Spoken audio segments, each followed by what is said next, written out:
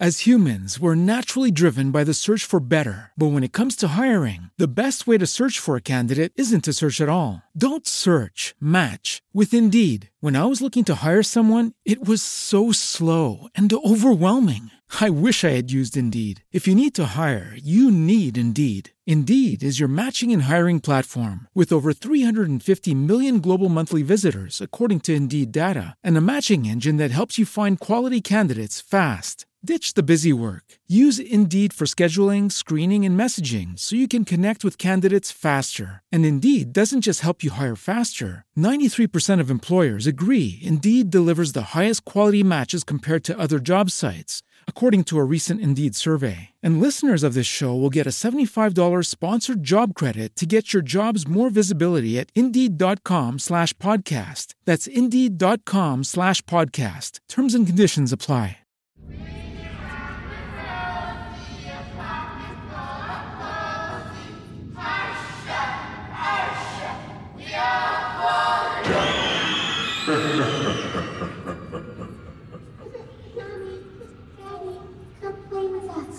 Play with us, Mommy and Daddy. This week's episode of Astonishing Legends is brought to you by Stamps.com, The Great Courses Plus, Blue Apron, and our contributors at Patreon.com. Go, my children. Mister, can we come in? Can we come in? You need to use your phone. We're not scary. We're just kids. Yeah, mister. We're just kids. Happy Halloween, everyone. We're so glad you've joined us. In part one of our series on Black-Eyed Kids, we brought you the mythology and some of the more prominent stories behind it, including the infamous event from 1996 in Abilene, Texas, that many skeptics will tell you was made up and started the entire phenomenon. Tonight, we're going to talk personally to the man that experienced that encounter, journalist Brian Bethel. We also mentioned last week how Black-Eyed Kids and the history of humanity seem to have been intertwined for hundreds, if not thousands, of years. And in part two of our series on them, you'll hear two new listener stories, both predating Mr. Bethel's experience, as well as the creation of 4chan and creepypasta. These stories will also demonstrate the pervasiveness of the Black-Eyed Kids' presence across multiple cultures and regions.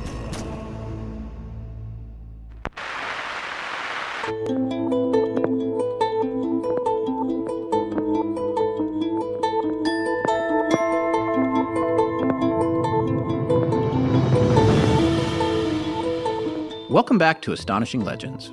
I'm Scott Philbrook, and this is Forrest Burgess. When you look into a human being's eyes, you can see the light within them, and these things had no light at all. Brian Bethel. Join us tonight for part two of what has now become a three-part series on Black-Eyed Kids, presented for your listening pleasure in stereo.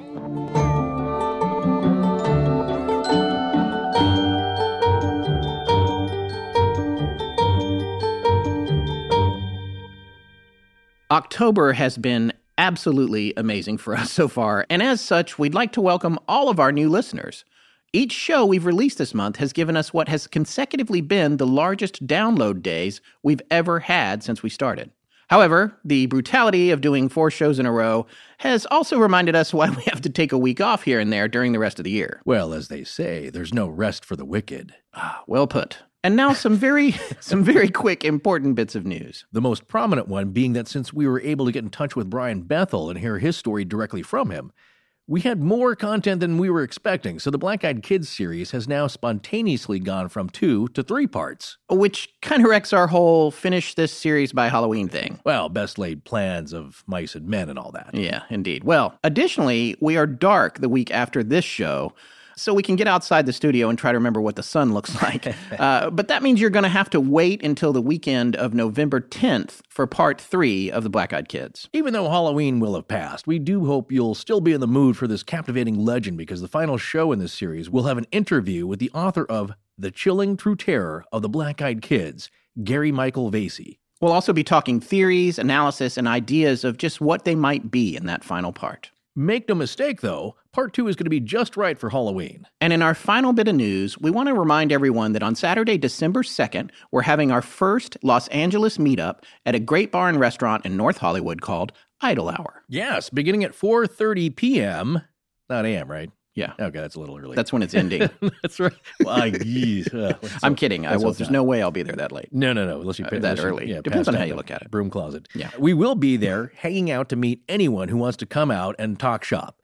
Our regular sponsor, Movement Watches, will even be providing some of their amazing timepieces for us to give away to listeners who show up, although they may have to answer some astonishing trivia to qualify. And I'm thrilled to be able to announce the attendance of our frequent celebrity guest and friend of the show, prolific television producer and screenwriter, Richard Hatem, of Mothman Prophecies fame. Although he may not be able to stay late into the evening, he will be there when we kick off at 4:30 and around for at least a few hours. And by the way, have you ever noticed he's never around when the Mothman is?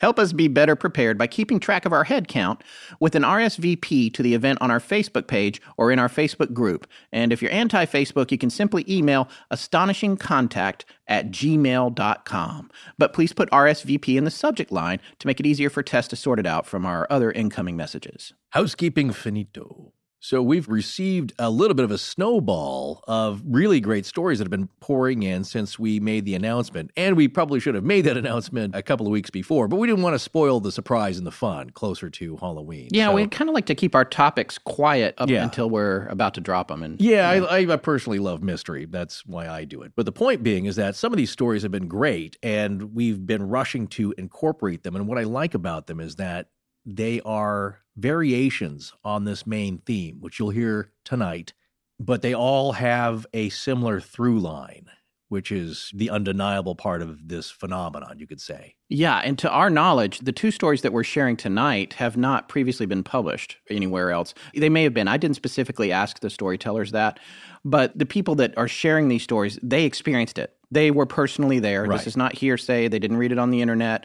It's not coming out of a creepypasta page or whatever. They're telling us what happened to them. And when you hear it from someone who is a witness, it's a different experience. Yes, because it makes it real. And it's something we often try and stress because you have to put yourself into that subjective and objective viewpoint where it's somebody you know now. Now it makes it real. It's not just a story you're reading on a web page. Yeah, it's one thing to look at it on a web page, or you go to Creepypasta for fun and you're reading all kinds of Black Eyed Kids stories, and then after you've done that for a couple hours or weeks or however much time you want to spend doing it, your general overall impression is that that's where those stories live. They don't live outside that world. Right. And we had a comment from a listener who is a fan of the show and has been for a long time, but he said, one of these stories that you told in the first episode is a well-known creepypasta. And that was the one regarding the skinwalkers. Oh, that's right. Jumping the fence. Yes. And we were pretty certain, having done the Skinwalker series, that came from George Knapp's book. And it did. So it would have been written by Knapp or Kelleher. Kelleher was the scientist that was doing the research for Bigelow at Skinwalker. They co-wrote the book together and compiled a lot of these stories. Some of these people they had talked to personally or interviewed because George Knapp is a journalist as well as a radio show host. You'll sometimes hear him filling in for George Norrie on Coast to Coast. So he's very well spoken. But in this case, they do say in the book that they had not interviewed this person personally or this family personally, but it is a story that seems to have been organically and naturally collected, you could say. The reason that we shared that story was because it came from George Knapp's book, who is a respected author and journalist. But the point is, even if they made an error and accidentally included it and it turned out to be a creepypasta, what we're trying to say is that the stories that are on creepypasta is all about cutting and pasting. No, that's, as we said, the name originates from. Yeah, some people are submitting original work. A lot of people are, but a lot of other people are just copying the original work and sending it somewhere else. Right. So it's a plagiarism nightmare. But the point is that it doesn't make sense to think that a story that predates the idea of creepypasta and no sleep and that sort of thing, just because it appears on one of those forums, that doesn't automatically mean that it's fictional or was made up for that forum. Yeah, but I think part of it might be generational as well, because if you grew up in an era where you've always had the internet, it will always seem that that's the source of everything. But you have to remember, there were books and researchers and authors and journalists and oral history and folklore, which generated a lot of the stuff that is now on the internet. The point being for mentioning all of that is that the internet is still the Wild West, and you don't know where stuff has been taken from. Again, there's no way to police any of that, and there's no repercussions, obviously, as we've just mentioned. It's nice, though, to get these stories from actual listeners, from people who have listened to our show, who in some cases didn't even really think what happened to them fit into the Black Eyed Kids narrative until they heard about the Black Eyed Kids. Exactly, because no one really shares these stories. So getting back to the story about the family from Flagstaff, where the 3 skinwalkers were trying to scale their fence and for some reason were prevented, supposedly trying to get the family's power, that is in Chapter 5 of the book Hunt for the Skinwalker, titled Curses. So if you want to go check it out, it's in there. I believe that story originated as the family told it from 1998. So it goes back even a little further. But the point about the personal stories that people will tell is that people were saying, like, well, why haven't we heard these stories prior to like 1996 and 1998 and Brian Bethel and the internet? It's like, well, people did not have a forum really to exchange these except word of mouth generally. And the reason they don't share these, like some of our guests have said to us and people who have written in with their stories, you don't tell even your closest friends and family members because they give you that look like you're crazy. That's one thing I love about this show. We've put these stories out there and have shared them, and we've had so many letters and people write us with a genuine, sincere thanks saying, I thought I was going crazy with this story, keeping it under wraps for so long, and I thought I was the only one.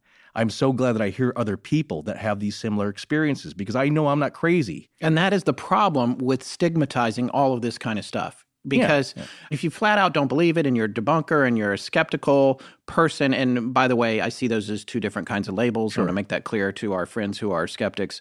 But the idea is that, like, if you're just automatically shutting everything down, then what you're doing is you're part of the problem in terms of creating this stigma that when something unusual happens, people are afraid to even share it. That's not the environment it should be in. It shouldn't automatically be, hey, if I tell this story, you'll think I'm crazy and dismiss it. Yeah. And it's like Forrest always says, whenever something strange is seen in the skies and they run it on the news, usually the local news, they immediately start with the X-Files theme. Right. And it's like, woo, you know. Well, that's funny. Some of our great fans like Tony on Twitter have sent us in links to stories to that Stardust Ranch. Yes. In Arizona. Which is for sale. Which is for sale now for $5 million. Yeah, we're starting to GoFundMe. Kind of a nice Apparently, property. the residents have been fighting off alien kidnapping for quite some time. Yes, it's a grab bag, much like skinwalkers, that you have some pleasant alien interaction and then some not so pleasant. And so they're kind of tired of it. That would be the probing. But the local news channel that runs the story, I believe, is an NBC affiliate, so they may not have had the rights to the X-Files theme, so they had to get some library music, which was similarly themed. I get it. You got to run some music underneath it to jazz it up a little. Fortunately, I don't think it was all-out theremin music, like you would get from the late 50s.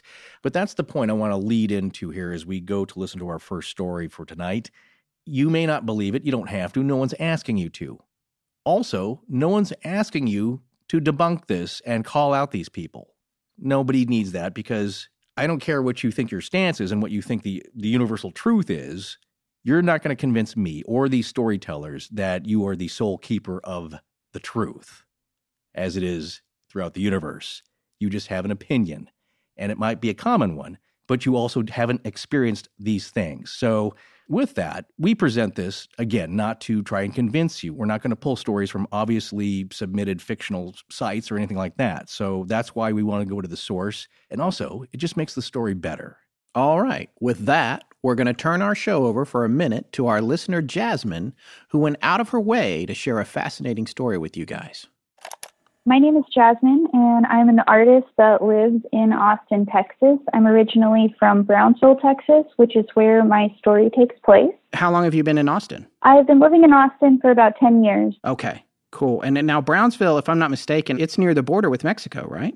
Right. Brownsville is right on the border by the Matamoros Bridge in Mexico. Okay. The city of Brownsville is actually where a lot of battles took place for the Mexican-American War. Oh. That's fascinating. And that's kind of part of where my story takes place as well. So why don't you tell us your story? I mean, first of all, how long ago did this take place? This took place in 2003. I don't remember the time of year, but it happened between 2 and 3 a.m. as I was getting a ride home from work. And the friend that was driving me had a really loud old Camaro. And as we're driving down the street to my house, I lived in a cul-de-sac, and there was literally the only houses in that subdivision. It was a newly developed part of town. There was maybe five or six households that lived in that area, okay. And no one lived in the rounded off part. Okay. As we're driving up to my house, there's nothing unusual.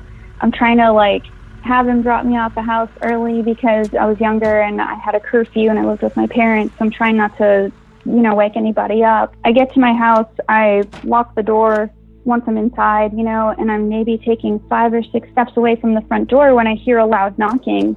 And I turned around immediately because I didn't want my friends to bust me coming home late after curfew.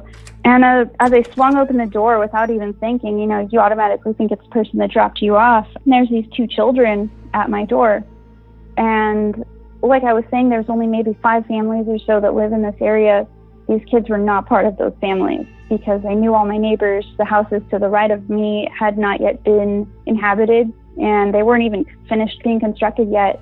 So yeah, there's these 2 kids standing at my door. Was the knocking particularly loud? Was it forceful? It was kind of an insistent knock, which made me think it was my friend, hey, you left your phone or you left your wallet or something in the car.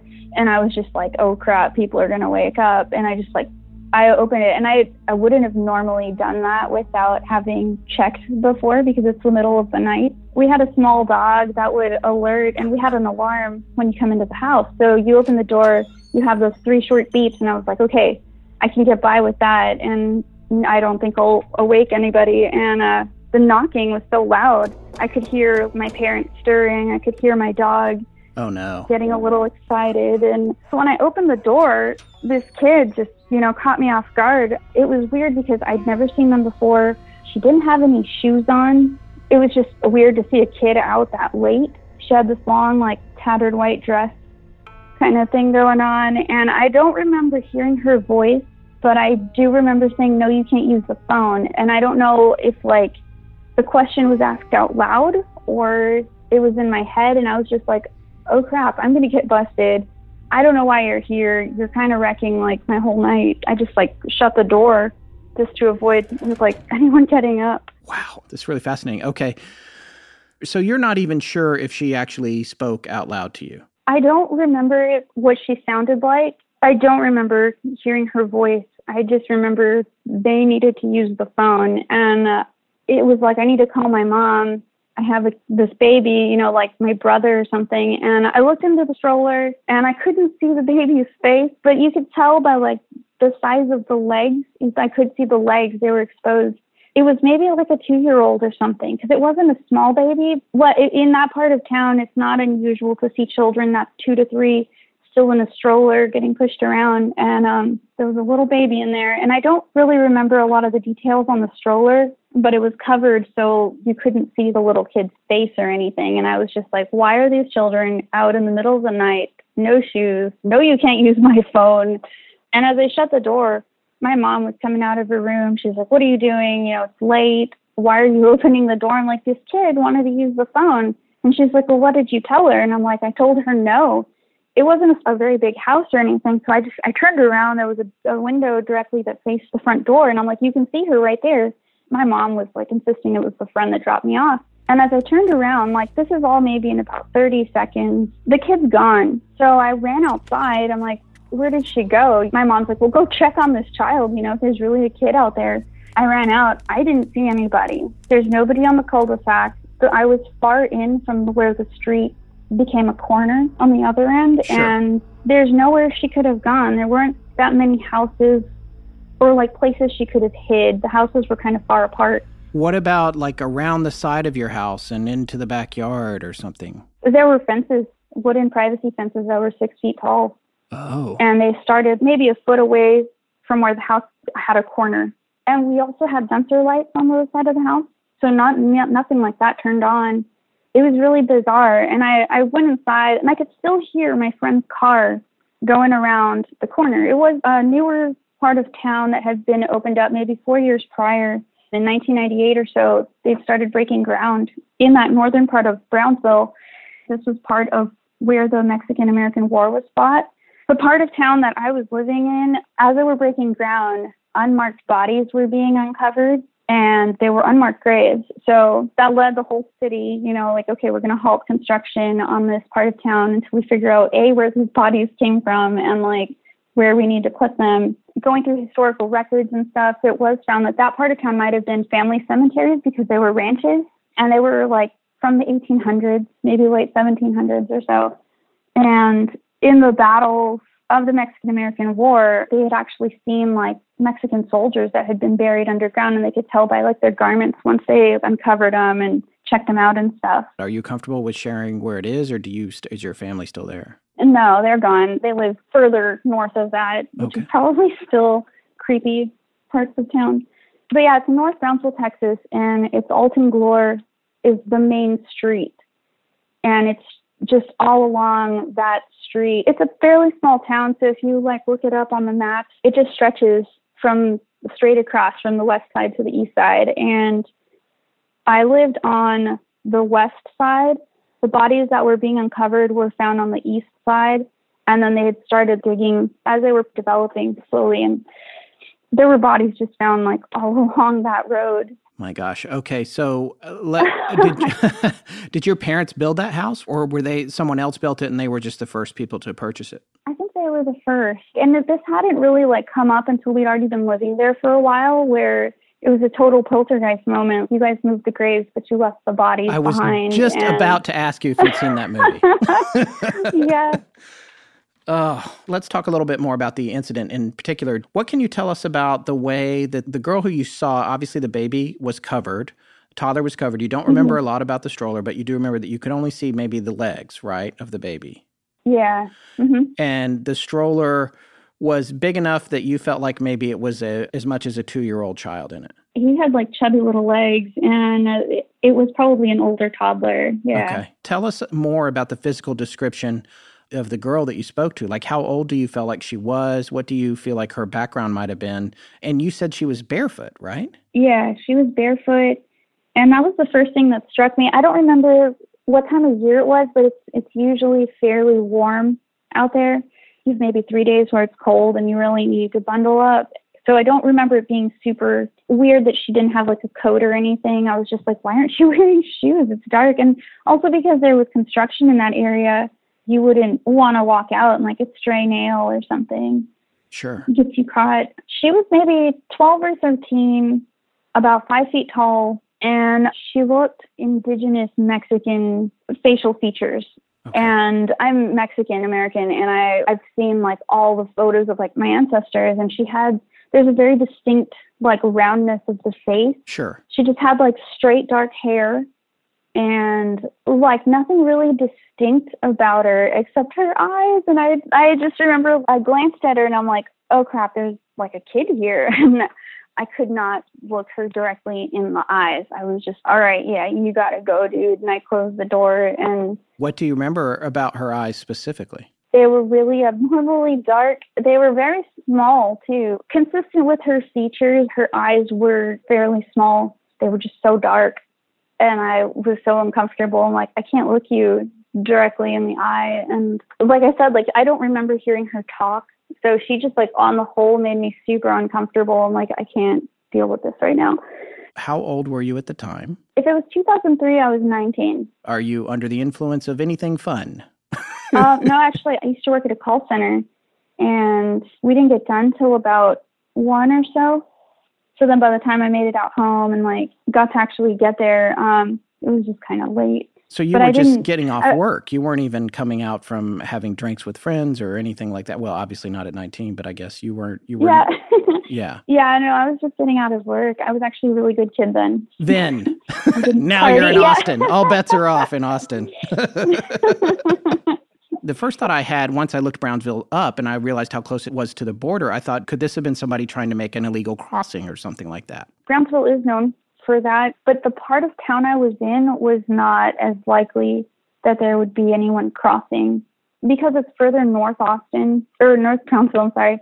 The border's much farther away, and even I can't think of anywhere she would have crossed through and been alone. At the time, now there's quite a few more businesses and stuff out in that area and tons of houses.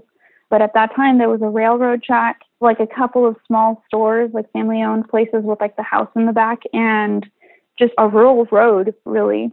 And your street was a dead end or a cul-de-sac? It was a cul-de-sac. Further behind where, like, my street, there was maybe 2 other streets that had been developed so far. So it would have been open, like, broken ground. Right, I understand. It's these developments that are in the phase of construction, and phase 1 is finished, but phase 2 hasn't been started yet, that sort of thing. Yeah. Yeah. Exactly. Okay. You've made it clear you had fences, so if they'd have gone in the backyard, they would have been trapped. You had lights with sensors. Those did not come on. So in the time that it took for you to explain to your mom why you were opening the door, etc., that is all the time it took for her to disappear with this stroller. And she was completely out of your field of vision. So is there any place that you feel like she could have gone, something that didn't occur to you till later, or some way that she could have disappeared in that amount of time?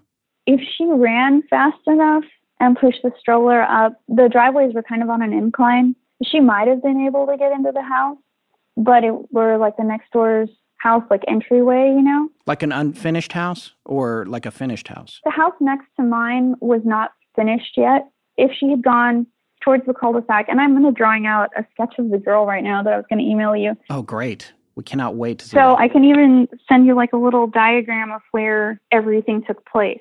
Okay, that'd be wonderful. So my friend drove me in, and we were heading west into that subdivision. My house is on the right-hand side. I get out of the car. He follows the cul-de-sac and, like, does a U-turn, turns left, and, like, gets out.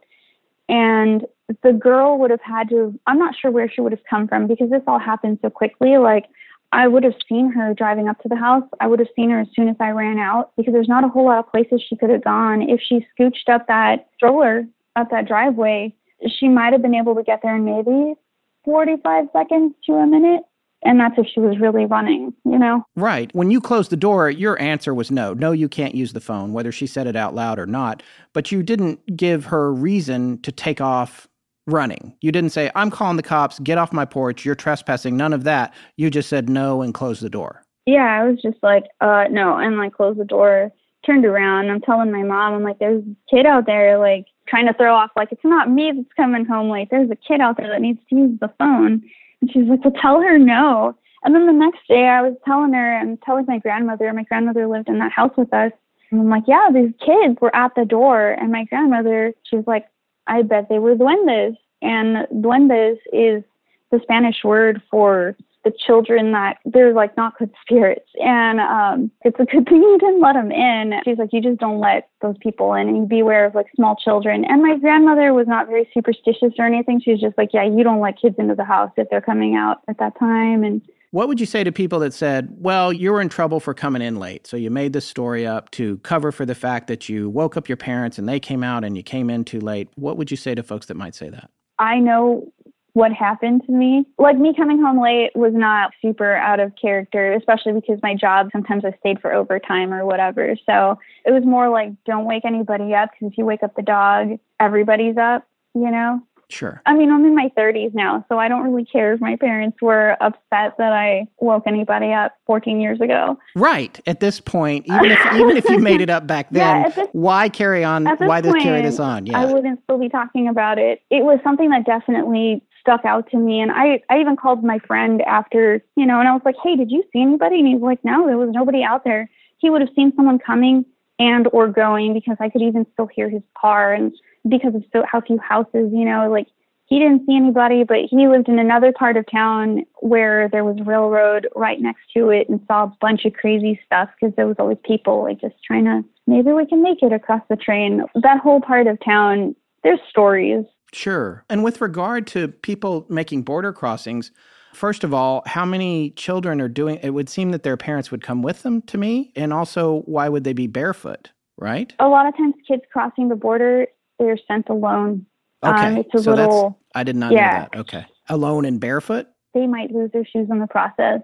But the part of town I was in was not a likely part for them to just be there, unless, I hadn't considered that until now, unless someone dropped them off. But there was just so many weird things surrounding them that, like, I have no idea where they went. Sure. I should have been able to see her exiting my driveway as I opened the window and running outside. I didn't even see her. Well, and also if they'd have been dropped off, I guess by a vehicle or something else, it seems like you and your friend would have seen that when you came home.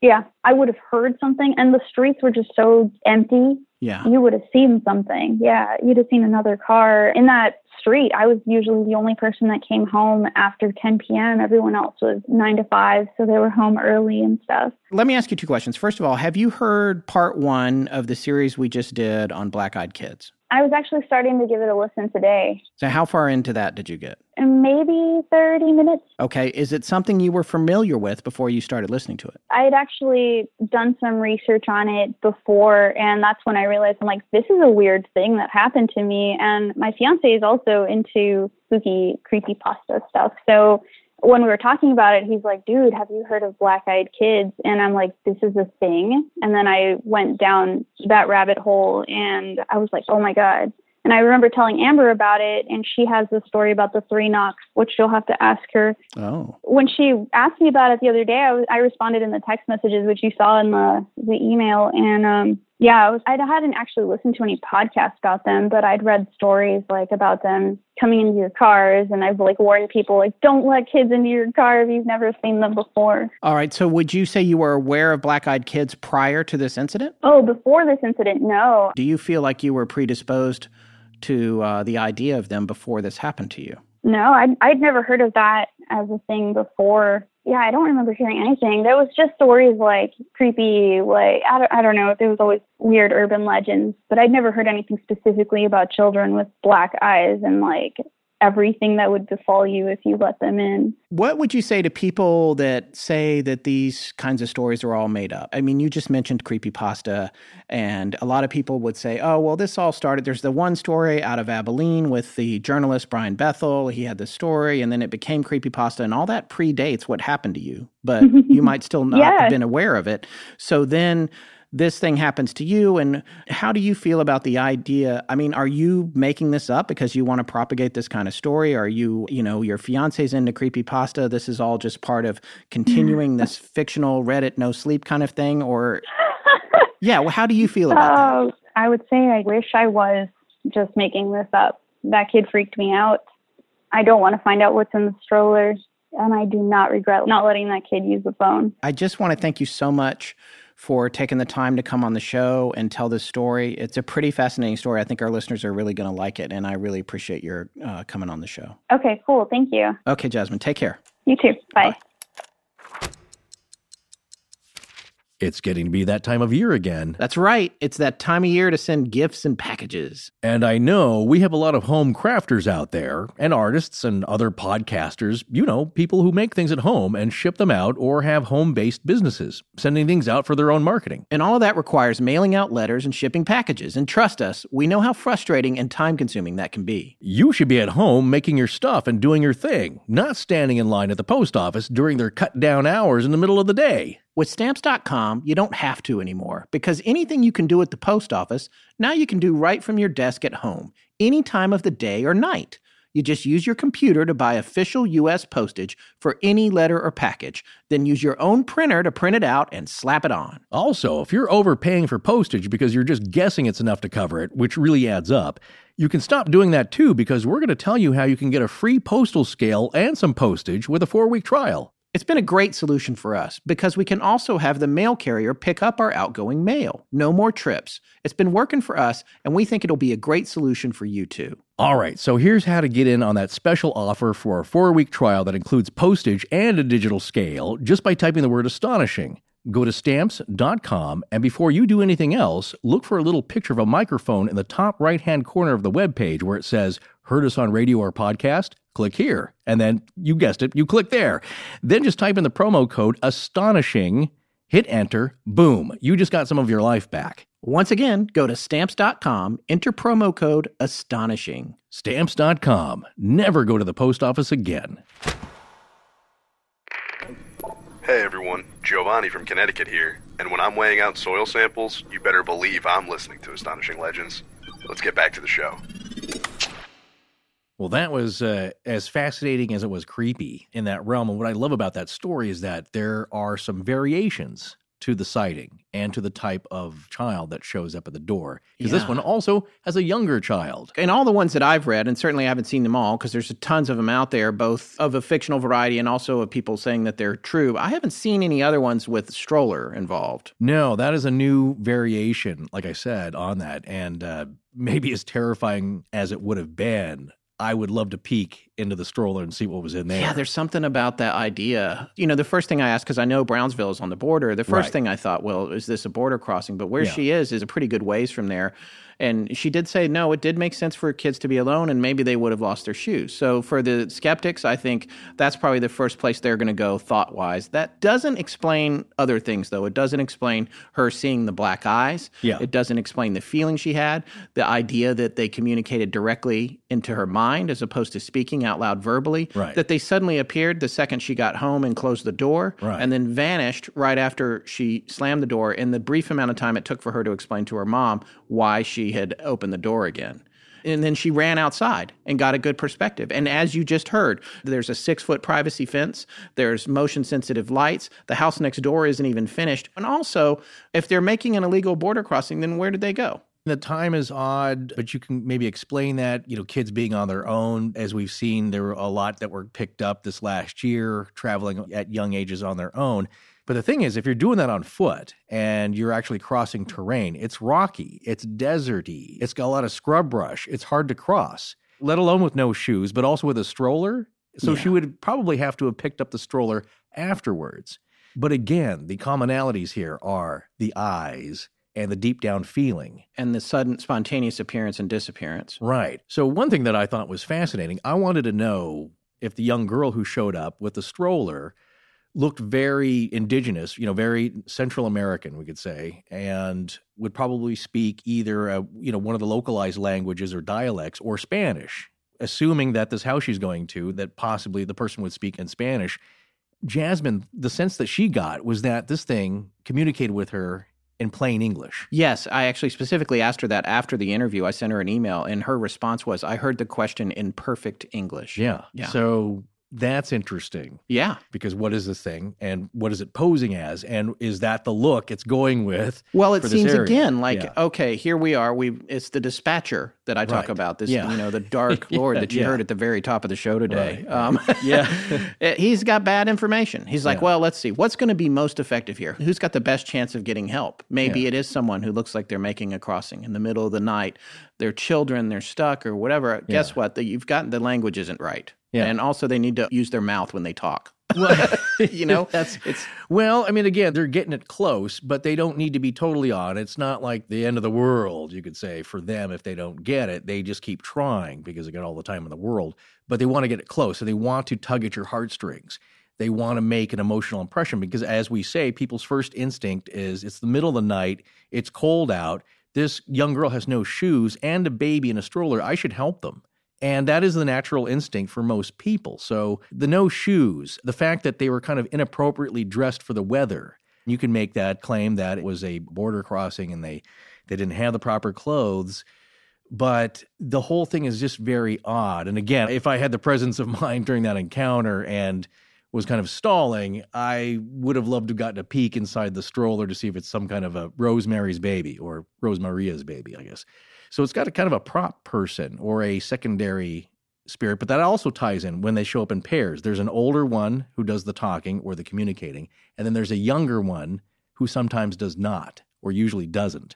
So you're seeing the themes here that to this story that keep coming up. But again, even with all the variations in clothing and appearance and sometimes gender, this time it was a young girl. Usually it's not. Usually it's young boys, but in this case, it was a young girl. And as we heard in the very last story, sometimes the girls are just as scary. It's an interesting thing. Again, the perfect English is unusual. And the other thing that makes it seem supernatural is, as we just said, it's the black eyes. It's the sudden appearance and disappearance. And here's the great thing, too. Jasmine sent us an email. She is an artist. She drew a picture of this girl and what she saw. Yeah. And when it came into my inbox, I was like, ugh!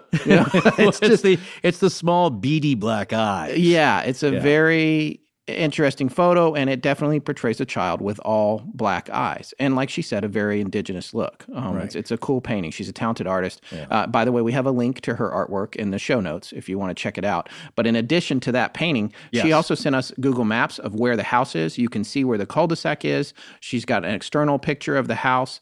And then she showed on the map where the unmarked graves were that she talked about, and sent an article covering that whole debacle when they first started developing the area. Yeah. So you can really get a look at everything and how it all works. So it's pretty fascinating to see everything and where it all took place and try to wrap your head around all the details around it. But once again, here we see a case that is just as frightening, with that deep down fear, that sense that you should not help this person, because this is not a teenage boy who's kind of weird and filthy and greasy hair, who's kind of demanding and frightening and looks like he might mug you or whack you with his skateboard.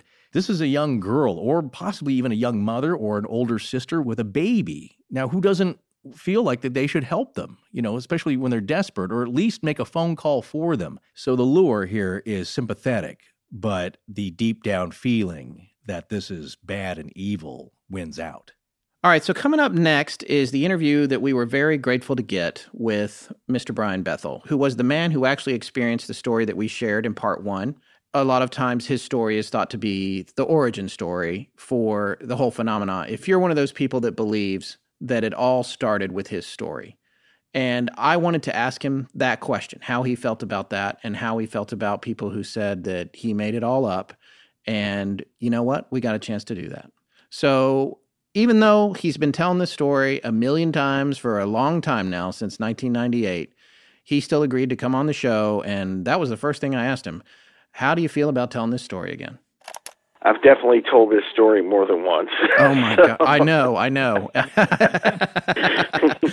One of the things we did in part 1 was we actually told your story. We paraphrased it a little bit, and for the most part, I think it was pretty accurate, but it depends on whether or not the place that I took it from was accurate, which appeared to be a posting from you from 1998. That's probably when it got reposted somewhere else, but yeah. I mean, the original post was in, I think, July or August of 1997, but I mean, we can get into that if we have to, but it happened in 96, and then it took me a while to just kind of, I was a member of this listserv for people sharing ghost stories, and finally just one day decided to write it up just to finally talk about it with someone other than my friend Chad. And there were a couple other friends who knew about it who I felt would be sympathetic. And then that got out into the wild and I guess became sort of a prototype viral kind of thing in its weird way. I mean, we didn't have that terminology at the time, but I guess that's what happened with it. What made you decide to finally come forward with it?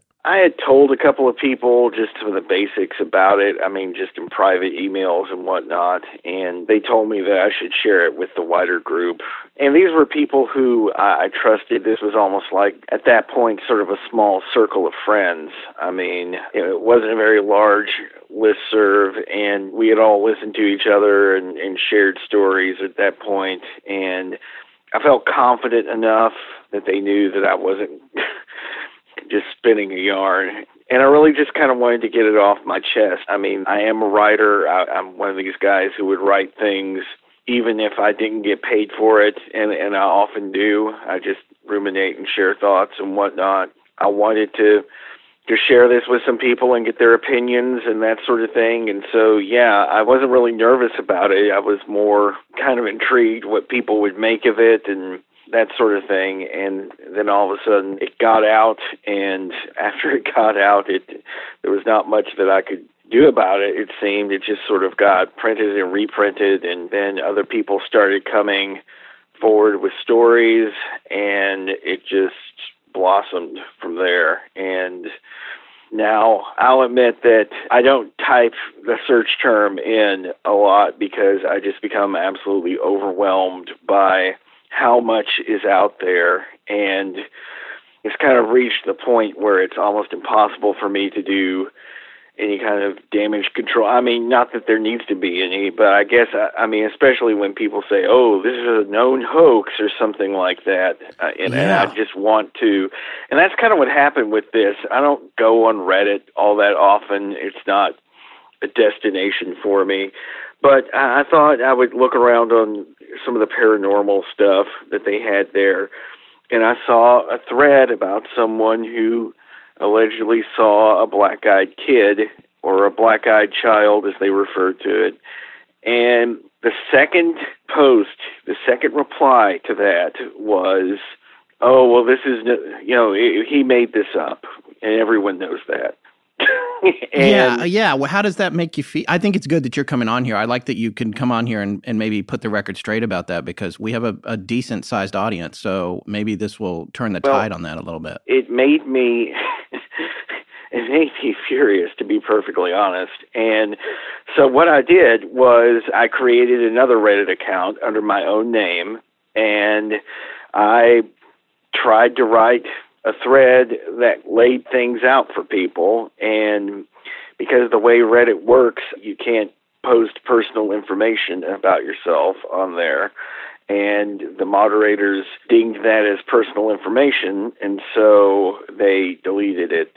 So I created a thread under my other account where I sort of obliquely said, here are some facts about who I am. You may be able to put things together from there.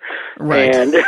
And so far they haven't moderated that out, and that's become a pretty good thread, actually. I need to get back to that at some point today. But it just makes me so frustrated to hear this, because this is genuinely one of the most frightening experiences of my life.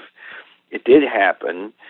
I can close my eyes and remember what these kids look like. And even we have now this sort of popular media depiction of horror movies. They always default to this sort of, whenever someone's possessed or evil or whatever, or a vampire or what have you, they put in the black contacts. And I'll tell you, even at this point, whenever I see that, I kind of take a mental step back, because this is ingrained in me. It's inside of me now. And just even seeing that and knowing that it's fictional, there's still something in my brain that's just absolutely terrified of that now. And it will never go away. And so whenever I hear someone say, and they say ridiculous things like, oh, well, he did this to further his career as a journalist. Well, this is actually the opposite of the thing that I would do if I wanted to use this to, with a lot of people who just are not going to believe in this sort of thing unless they see it themselves, that's going to strain credibility. I have a good career as a reporter because I'm known to be honest and accurate. This is the sort of thing that I understand naturally make people question, but to me, it's just absolutely one of the most horrific things that's ever happened to me, and absolutely inexplicable, completely out of left field. All I was doing was just a common errand. So, yeah, I do get upset about this, I guess, would be the long and the short of it. Well, I think you're entitled to be upset. I mean, we've covered a lot of different kinds of topics and talked to people that have personally experienced some strange things, and that is disconcerting for them to find out that are not being believed. I know it was a while back, but it seems like you're living with it a great deal. There was a hint, at least in your web posting, that you said that you kind of got a strange feeling when something was about to happen. Have you had ongoing paranormal experiences in your life, either before or after, since then? The short answer would be yes. And, when I was a kid, I became pretty interested in the concept of ghosts and some other things like that. And like a lot of kids, I read plenty of books on those topics. I guess there's one thing that I've kind of put out there, and I still don't know if this is a dream or not. I remember I was over at and the only reason I mention this is that it kind of ties in. It's a similar sort of thing. I had this, I'm going to call it a dream, I guess, at my grandparents' house. I was sleeping over there one night. My mom was sleeping in the back room. My dad had just started shift work at a place out of town, and he was working a night shift. And so Mom felt more comfortable sleeping over there and they had this old black and white TV in their bedroom, and I was sleeping in the bed in between my grandmother and my grandfather. And this was in the day pre-remote control, so to turn it off, Granddad just reached over and pulled the plug out, and that's how he turned the TV off. Sure. But that's an important point because the television was unplugged. And I remember waking up and looking and seeing the TV turn itself on. And I knew that it was unplugged. I had seen him unplug it before we all went to bed. And there were these weird creatures on there that kind of looked like, and I described this in another post that's floating around on the internet. They looked like Muppets, but they weren't Muppets. They were threatening, and they tried to get me to approach the screen. I wouldn't. It seemed like they were getting mad at me, and this really bothered me, of course, because I'm a kid, and there's these strange things appearing on the screen that look like Muppets, but I mean, they have these teeth that look incredibly real, I guess, and all that sort of thing. Sure. So I try to wake up Granny and Granddad, and they won't wake up. I mean, I shake them, I try to yell at them, and they just will not get up. And at that point, I panic. I run into the front room. I collapse in my grandfather's chair in the front room, and I try to collect myself. I'm a real young kid at this point, probably like 4 years old. I try to tell myself, okay, you had a really bad dream. You've got to collect yourself here.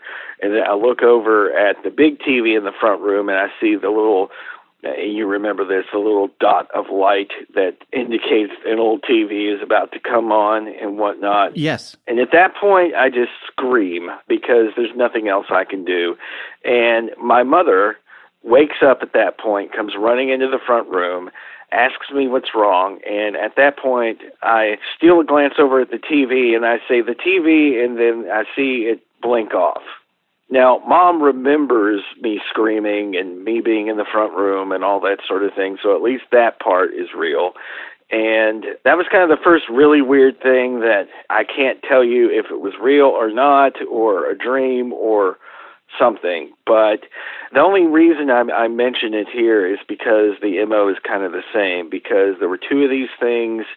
They wanted me to come to them, to approach this screen. I don't know what they were planning to do or not, but these things looked like monsters to me. They were supposed to be in this guise that made me feel comfortable, right, as a kid, but they weren't getting it right.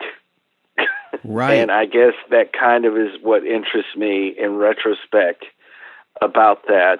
The other big thing is that, I went years and years without really much of anything. Then I went to college in San Angelo, Texas, and got my journalism degree at Angelo State University. And I think they've since moved where they have those offices. But when I was going there anyway, the building that we were in was definitely haunted. And the long and the short of that is that there was a college co-ed who was killed by an ROTC guy with a pair of scissors in the 70s. She was dragged to what became the housing office, but at that point was, I believe, a photo lab for the journalism department by an elevator. And one of the first things I noticed when I started working there late at night, once I kind of moved up the food chain at the student newspaper, was that the elevator would open sometimes at night whenever you would walk by it. And I asked the maintenance guys, is there some sort of electric eye or something like that that opens this thing up or whatever? And they told me no. And this happened more than once, and it became a little bit disconcerting. Then one night, I thought I heard people talking or arguing in the hallway. I looked out. There wasn't anyone out there. And so that was interesting. But then it all culminated with, I went downstairs to get a Coke one night from the first floor. The journalism department stuff was on the second floor of the building, and administrative offices were on the bottom. And I look down the stairs as I'm going down, and I see this pretty young Hispanic woman at the bottom of the stairs. And she looks up at me, and then she smiles, and then she's gone. Okay. And at that point, I went out the back door for a while. Yeah. And sort of, what did I just see? So I had to go inside and get my stuff, but I remember phoning a friend and whatnot and saying, why don't you give me a call later? Because if I don't make it home, you need to know. So at that point, the next day, I started interrogating people about, was there some sort of thing that happened in this building? And one of the older people working for the student paper went over and got out a big bound collection of archives, turned it to the appropriate year, and right on the front page there, the student paper, there was this picture of this guy, description of everything that had happened, and right next to him was a picture of the girl who was killed, who looked exactly like the girl I saw at the bottom of the stairs. Okay. I'm forced to believe in ghosts. I'll put it that way. Yeah, I guess so. Is there a history in your family of other family members having similar experiences? My mom has precognitive dreams on occasion, but not really, not to this degree that I am personally aware of. At least no one's admitting to it if it's the case. But that experience alone was just enough to sort of rewrite reality for me, I guess, and say, well, okay, if this possibility be true, what else is out there? So you would say that your overall disposition on the paranormal and the unusual and ghosts and everything obviously is definitely filtered by the experiences that you've had over the years. And obviously, what happened in 96 is prominent. Sounds like this thing at the paper was very prominent as well. Are there an ongoing series of events that are that significant, or are those kind of the major hits for you in your lifetime? Those are really the major ones, to be perfectly honest. I mean, I've had synchronicity and all kinds of other things like that pop up with fair regularity. But in terms of big encounters with things that people would consider to be supernatural, those are probably the greatest hits, I guess. Like I said, when I was a kid, I thought I saw on occasion a strange thing or two out of the corner of my eye, and even sometimes as an adult, I'll get some sort of feeling in the pit of my stomach or whatever about certain things. But really, since the encounter in 96, that's been probably the biggest thing that's happened to me ever since, and the rest of it would just be, by comparison, fairly mundane, I guess. Sure. For people who might wonder about your profession, I know you're a journalist, but what sorts of things do you cover? I'm the senior staff writer at the newspaper, and just because of various things, I've stayed here 20-plus years, I guess, and I've covered pretty much everything. I started out as a police writer. Currently, I cover city government, and I've done education. I've done features. I've been a columnist. I've pretty much done everything you can possibly do except sports and sell ads, I guess. Yeah. How do your coworkers and your friends and people that know you in town, do you find that everyone treats you fairly with regard to all your experiences? Obviously, you've become pretty well known. How has that been for you? Generally, it's just something that doesn't come up. I think it's something that's kind of a known factor, especially since whenever I appeared on Monsters and Mysteries, which was a really interesting experience, I guess.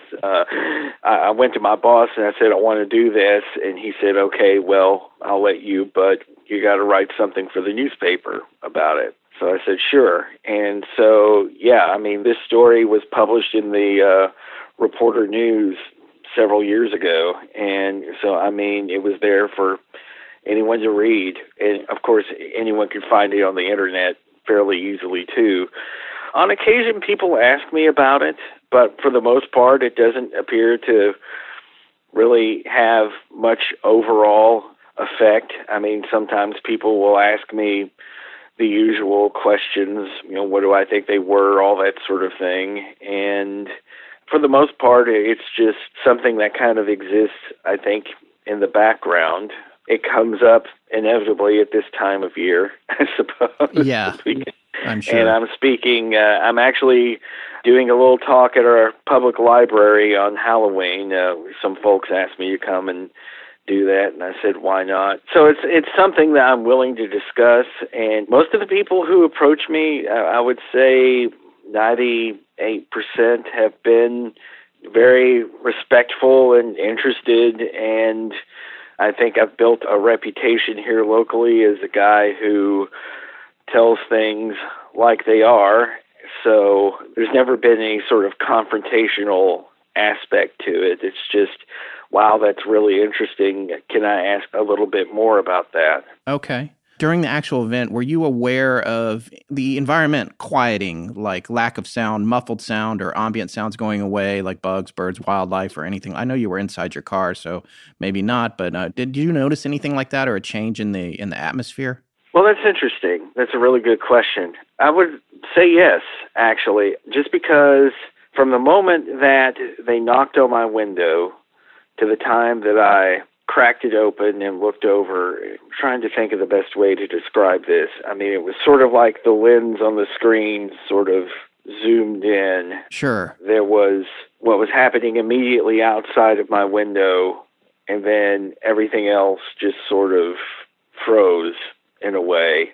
That's metaphorical, obviously, but that's similar to the way I would describe what happened, because it sort of felt like all of a sudden that even in that moment I was kind of knocked off my footing a little bit, and things kind of went a little slow-mo, I guess. Sure. Because the fear response started immediately, and that was, I think, kind of the important aspect of it. I don't remember traffic sounds and other things like that, and this was still of a sufficient time of day where that theater is off of a fairly major road, North First in Abilene, and that's a busy thoroughfare pretty much all day, every day, and there should have been traffic noise and there should have been ambient noise and a bunch of other things, but honestly, I don't remember that at all. So that's an interesting question and kind of an interesting detail. It's not really something I've thought about, but I would say that it's not inaccurate in its description. What about, is there any possibility that you might have just been creeped out by a couple of normal kids? That you just misidentified this they had the horrible idea, which I would say would be a bad idea for any kid, to go up to a stranger and ask for a ride. But I mean, what about the idea that you misinterpreted what happened? What do you say to people that think that? Well, one of the things that you learn early on, of course, in journalism school, obviously, is that witnesses especially can misinterpret events. You can talk to people at a scene of an accident. What color was the car? And some people will say red and some people will say green. That can happen. I guess there is a very remote possibility that I could have. But you see, here's the thing. I've tried to actually recreate this. I've gone back to that movie theater several times. I've had people stand roughly where the kids were. I've done the thing where I look up at the theater marquee because I thought that, okay, maybe because the marquee was brighter than the surroundings, that maybe when my eyes hadn't properly readjusted when I turned back and this was some sort of optical illusion or whatever. I mean, I've actually tried to do this. I've gone there and tried to recreate this and debunk this to my satisfaction. And also, if I ever got an email from some random person out there who said, hey, that was me and my friend Justin or whatever, and, you know, we're not evil and we don't have black eyes, and I would at least talk to them and try to figure out if they could corroborate the scene and certain details about it that I think only people there would know, then yeah, okay, then I would go on the internet and say, I don't know about all these other people, but from my end, this is solved, and I would totally be willing to do that. I don't think I'm ever going to do that because I think that what I saw is exactly what I saw, and the thing that convinces me about that is still this immediate fear response, which I've never had before and never had since with anything else. The ghost at college was unnerving, but it wasn't scary the way these two kids were. And then just the moment where I realized what was wrong about all of this is something that I will absolutely never forget. And I just feel that it's real, that it happened. And every power of observation that I have tells me that what I saw was objectively what was happening. Now, whether or not an outside observer would see the same thing, I don't know, because I really don't know. I mean, there's still so many what-if variables about what these things are and what they can do and can't do, and I don't know. I know what I saw, and I believe what I saw, and that's, to me, the final answer with that. Women or girls at the time, however old they were, that were with Chad when you had the phone call, the one that was psychic and told you about the dream, have you had any further contact with her, or was there any additional information from her about the nature of what happened to you? I only met her once, and now I'm still in touch with Chad. I mean, Chad and I are still great buds, and we talk on the phone all the time, not as much as we should, but every few months or so there's messages and contact and whatnot. And he's married now, not to that girl, but I met her once. I went to San Angelo after this, and I specifically wanted to talk to her.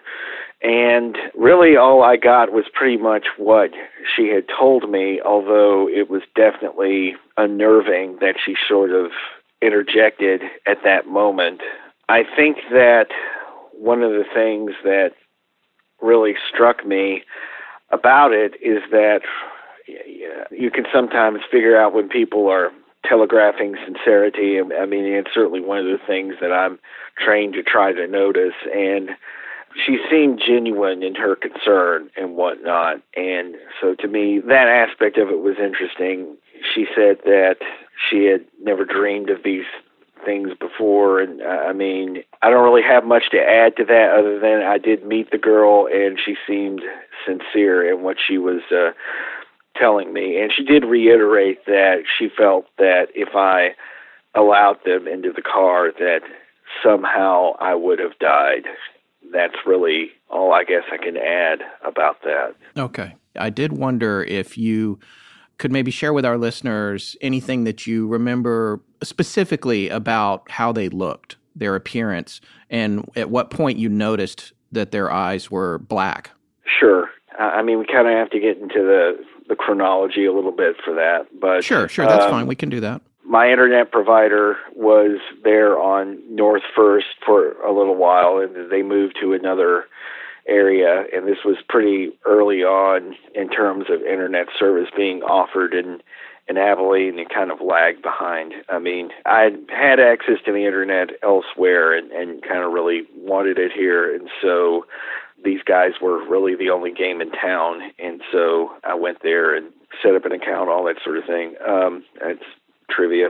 So they had a drop box, and I was using the light of the theater marquee to fill out my check, as I've said, and I was just about done. I was going to get out of the car, put it in the drop box, and just go about my business, and that's when I heard the knock on the window, and I turned over to look, and we have two kids there, boys, around the age of 9 to 12, and both of them wearing kind of pullover hoodies and jeans.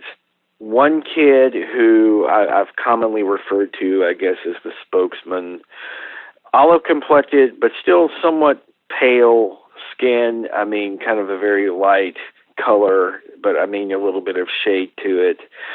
Curly-headed, a little bit taller than the other kid. In the car, probably came up to about eye level with me, I guess. And he was the one who did all the talking. And as I've kind of described before, this kid was exceptionally smooth for a kid. Most of the time when kids approach adults, and I've had to interact with plenty of them. Interviewing a kid is terrible because they don't know what to say, and they kind of stammer around and whatnot. But this kid had none of those characteristics about him. And he seemed kind of really polished, I guess. The other kid was in the background, never spoke, never said anything at all. Redheaded, freckles, again, very pale complexion. And he just kind of, like I said, stood in the background, never said anything throughout the whole process. So there's this one kid who's literally doing all the talking, and he's, "Hey, mister, we need a ride. We want to see the movie, and we forgot our money. We left it at home. Can you take us to our mother's house to get our money? It's not far away. We just really want to see the movie." And okay, that sounds kind of like a reasonable thing, maybe, but then this fear response has kicked in, and I don't understand it, because normally I would just say either yes or no or move on with my life, but admittedly the first thing I thought when I glanced over and saw some kids is that they're going to ask me for money or something like that. But, the request seemed kind of reasonable, and Abilene is one of those towns that's still kind of friendly enough that sometimes things like that might happen. I mean, I've given strangers a ride before when their car broke down or something like that. So, but there was something wrong, and I knew that there was something wrong. I could feel definitely that a sense of danger, and especially from the kid who was talking. And he could tell that I was nervous. I know he could. And the thing that I just remember, and of course this is in the story, but he started to seem to get irritated with me. He's like, "Okay, mister, look, we just want to ride. Come on, we don't have a gun or anything," which is not a comforting thing to say. I mean, I don't understand. But immediately my brain was still like, well, okay, but why am I scared of you? So I look up at the theater marquee because I finally say, "Okay, well, kids, what movie are you wanting to see?" And they say, "Well, we want to see Mortal Kombat," which again sounds like a completely, kids would want to go see Mortal Kombat. But I look up at the theater marquee, and the last showing is at 9:30, and I look down at my clock, and it's already like 9:45 or something like that. And by the time I take them anywhere, even in a town like Abilene, where you can get pretty much anywhere in 15 to 20 minutes, and they get their money and come back, they're going to have missed the majority of this movie. It doesn't make any sense to me. So at that point, I start to turn to him and I say, "Well, the movie's already started," and that's the moment. And I don't know what happened exactly, if it's because I broke their gaze or something, but I remember looking up at the marquee, looking back at them, and at that moment, that's when I realized that their eyes were black. And there's this, of course, initial moment of disbelief. I'm not seeing this. There's something wrong here. And then it just became absolutely undeniable in the seconds that followed. And I had not noticed it before. And to the people who say, "Oh, it was contacts and whatnot," there was not enough time for them in that brief moment for them to don anything like that, especially at that point in time. So anyway, I remember just freezing for a moment or two, and at that point the fear became panic. And that's when I said, "Okay, I've got to get out of here. I don't know what's going on. This is wrong. Reality has turned itself on its head here, and I think I should be afraid of these kids here." And that's when I roll up the windows, and I was stammered, "Oh, I'm sorry, kids. I can't do it. I remember I've forgot something, I said pretty much anything that I could think of. And I have to wash my hair. Yeah, just please, no. Yeah. And roll up the window and just threw it into reverse. But in the time between I rolled up the window and was moving toward the gear shift, I mean, that's when the kid in the front just lost it.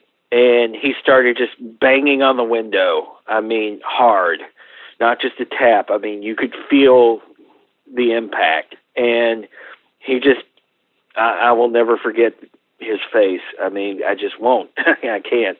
And he said, "Mister, we can't come inside your car unless you tell us it's okay. Let us in." So at that point, I'm just like, no, hell no. And I throw it in reverse, go out of the parking lot, look at my rearview mirror. There are no kids there. The way that this scene is, there's no way they could have had time to run either left nor right and disappeared behind something. I should have been able to see them. They were not there. I don't know where they were. I remember driving home as fast as possible, everything a blur.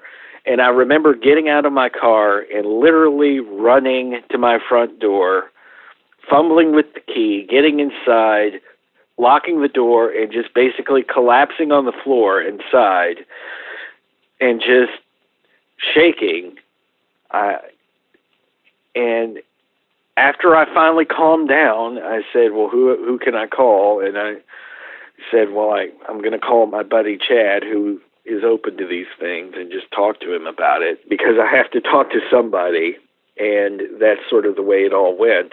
And yeah, the moment was when I turned away from them and then turned back. And like I said, I can't explain what happened in that short time. I sort of feel like it was whenever I willed myself to look away from them and then looked back that I noticed what was going on and why I was having this fear response to them. Do you feel like their eyes were normal prior to that, or you just hadn't registered the fact that they were black? Do you feel like they changed, or do you feel like they were always that way and because of the trance-like state you were in, you hadn't seen them? I lean toward the latter, I think. But again, I don't know. There was a feeling that they weren't normal in the beginning, and it was sort of like my brain was unable to parse through the details and figure out what exactly was incorrect. But I guess that was the overall feeling. I mean, in addition to the fear, was that something wrong was happening, something wrong was in front of me. And so I leaned toward the fact that their eyes were black already, and just for some reason, whoever they are, whatever they are, was masking that to some degree. Okay. Well, thank you for sharing the story with us. We really appreciate that. There were definitely additional details in there that we weren't aware of anyway, so that was very gracious of you to tell it yet again. I can't even imagine how many times you've told it at this point. Yeah. I mean, how are you with living with the idea that this happened and that these things are out there and not knowing what they are? I mean, have you been on a quest to try and figure it out? One of our listeners thought people were sending you a lot of stories. Is that happening? Yes, actually. And I still probably get 1 or 2 emails a week, literally, from people who either want to know more or have a story to share or something like that. And not all of them are concerning BEKs or anything like that. That's sort of the impact that this has had. And yeah, I have heard stories from folks as far away as Ireland to, of course, here in the States, just people who have seen things or are just broadly interested in it. I mean, obviously the question that gets asked over and over again is, what are they? And I don't have a good answer for that. To answer the direct question, it's not necessarily comforting, I guess, to live in a universe where apparently things like this can and do exist. but I don't really seem to have a choice but to believe that at this point. It's not something that haunts my days or anything like that. Certainly afterward, there was this moment of there were several weeks actually of uncertainty and whatnot, because I didn't know what these things were. I didn't know what they could do.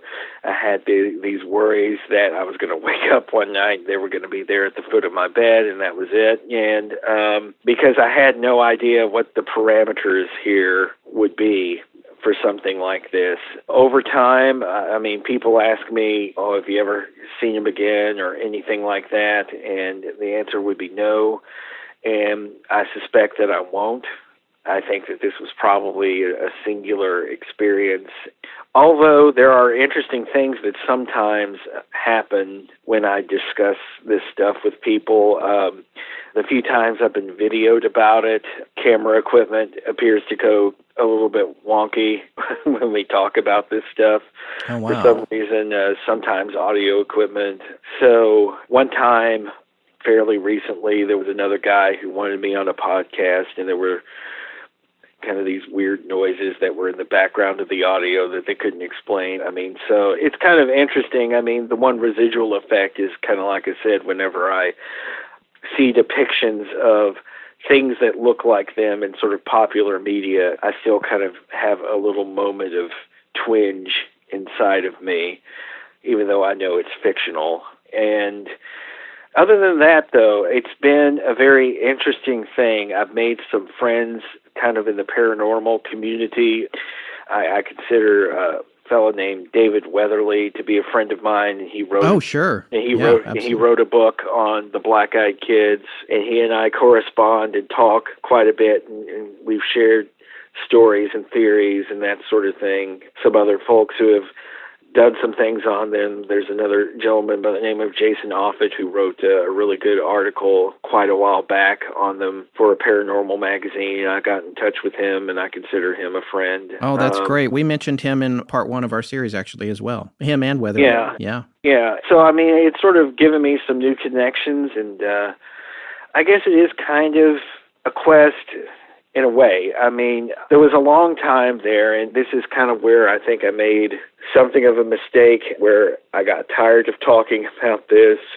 I felt like I was answering the same 5 questions or so every time. Sure. I just sort of said, I'm going to drop this for a while and not really correspond with people all that much. I'll be polite. And unfortunately, that's kind of the period where this really started to just spiral, and all these websites, all these discussion forums everywhere just started talking about this topic. And I think some people interpreted my silence on it in different ways. If I could go back in time, I think that I would be more open during that period, and some of the misinformation maybe wouldn't have proliferated out there. And a lot of people, I guess, interpreted me not saying anything about it anymore as it was some sort of a hoax or put on or whatever. My wife was actually the one, probably about 10 years ago, who encouraged me to really just rethink this and just say, look, this is a part of your life, and obviously a significant event. I know that you still think about it. I know that you still want to know more about it. Do. And so at that point, actually, we even went back to the movie theater, and she recorded me retelling the story and whatnot. And it kind of went forward from there. And I started to become a lot more open. That's when things like Monsters and Mysteries happened, which was both one of the most interesting and disappointing experiences of my life, I guess. Why was it disappointing? First of all, we are not in the Badlands. I don't know. The theme of the show was the Badlands. Right. We are not in the Badlands. I did notice that. I noticed that in the title. I was like, wait a minute, this doesn't make sense. Because Forrest and I had that discussion a week or so ago, offline. He was like, but that's not where the Badlands are. And I was like, oh, yeah, of course not. No. You see, my wife is from South Dakota. And Sure. I visited her family home. I've been to the Badlands. I know where they are. And Yeah. because in a weird way, they were originally trying to like pitch this as a travel show or something like that. And Right. so I guess anything that has scrub and brush in their mind was the Badlands or something. Right. And we certainly have that here in Texas. So, and then there was this sort of infinite series of, well, okay, say that again, but be more frightened. Oh, right. Right. And then after that, there was just this, the most annoying thing was that they kept wanting me to add details that weren't there. Oh, yeah. To me, the frightening thing about it is that it just happened. It was not, I went to the supposedly haunted location and something jumped out at me.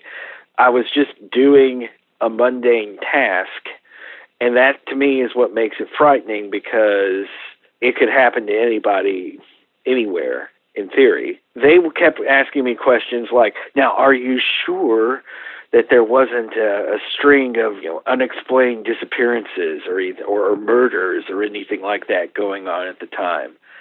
Finally, I looked at her and I said, lady, I was the police reporter at the time. Yes, I'm sure that there were... Yeah, you knew everything that was going on. Right. That there was not a string of unsolved murders.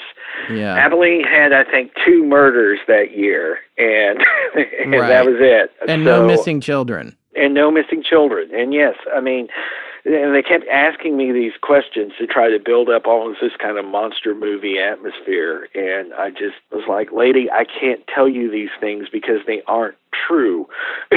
Okay. Yeah. Finally, what they put together was, I mean, I had several conversations with them.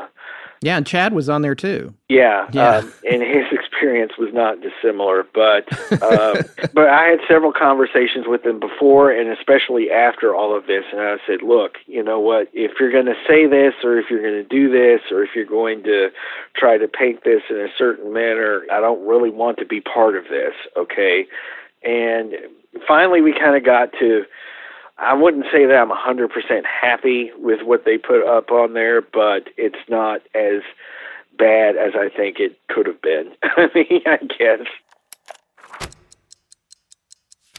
Okay, so I finally found a great NDE or near-death experience story for Rich Haddam from the Great Courses Plus series, Death, Dying, and the Afterlife, Lessons from World Cultures, Lecture Number 22, Near-Death Experiences, of course. You're not going to mention Rich in every episode, are you? Well, let's just see how long I can run with this. Oh, boy. In 1991, a woman named Pam Reynolds suffered a brain aneurysm. Neurosurgeon Dr. Robert Spetzler decided to perform a surgical procedure whereby he would induce hypothermic cardiac arrest. During her surgery, she had her eyes taped shut and small inserts placed in her ears where they would emit loud clicks that would allow doctors to monitor the brain's response. Pam's heart was stopped. Her brain waves went flat, so Pam was clinically dead. An hour later, after the aneurysm had been removed, her temperature was raised and she regained consciousness. Pam reportedly said that during the procedure, she had felt herself floating over her body, watching the doctors work. She was able to describe in great detail this particular bone saw that was used on her skull that looked more like an electric toothbrush. She was also able to recite precise conversations that occurred among the doctors, which were later confirmed by medical records. She then floated out of the operating room and down a tunnel with a light. In the words of Dr. Mario Beauregard of the Neuroscience Research Center at the University of Montreal, she saw deceased relatives and friends, including her long-dead grandmother, waiting at the end of this tunnel. She entered the presence of a brilliant, wonderfully warm and loving light, and sensed that her soul was part of God, and that everything in existence was created from the light. This extraordinary experience ended abruptly as Pam Reynolds' deceased uncle led her back to her body. Dr. Spetzler said that he simply cannot explain her knowledge of the surgical tools and conversations. All right, say it. Whoa. Keanu?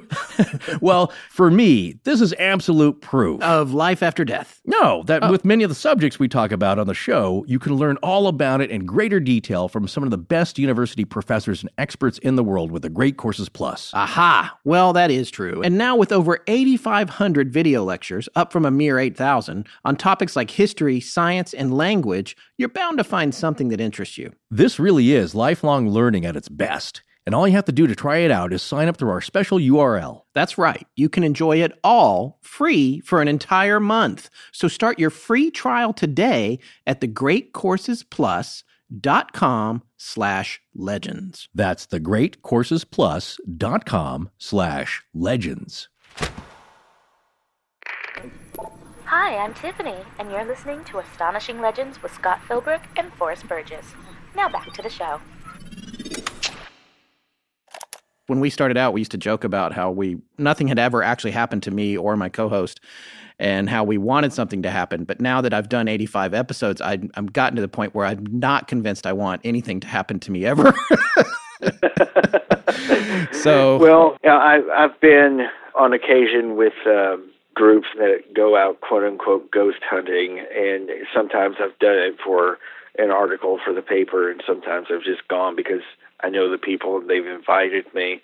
And there's one group that I've been out with that's really good, really professional, and if nothing happens, they put in their notebooks and whatnot, nothing happened, no EVPs, no whatever, and just move on. Yeah. I've been out with other groups where I saw a girl scratch herself and then claim that, a ghost had done it. I saw another guy who obviously opened his hand and dropped his flashlight and then said that a ghost had struck his hand. And I mean, and I don't understand what the use of that is other than just people seeking attention, because I do believe that someday parapsychology could potentially be a science, but not if we have people doing these sorts of things. I mean, we need actual scientists under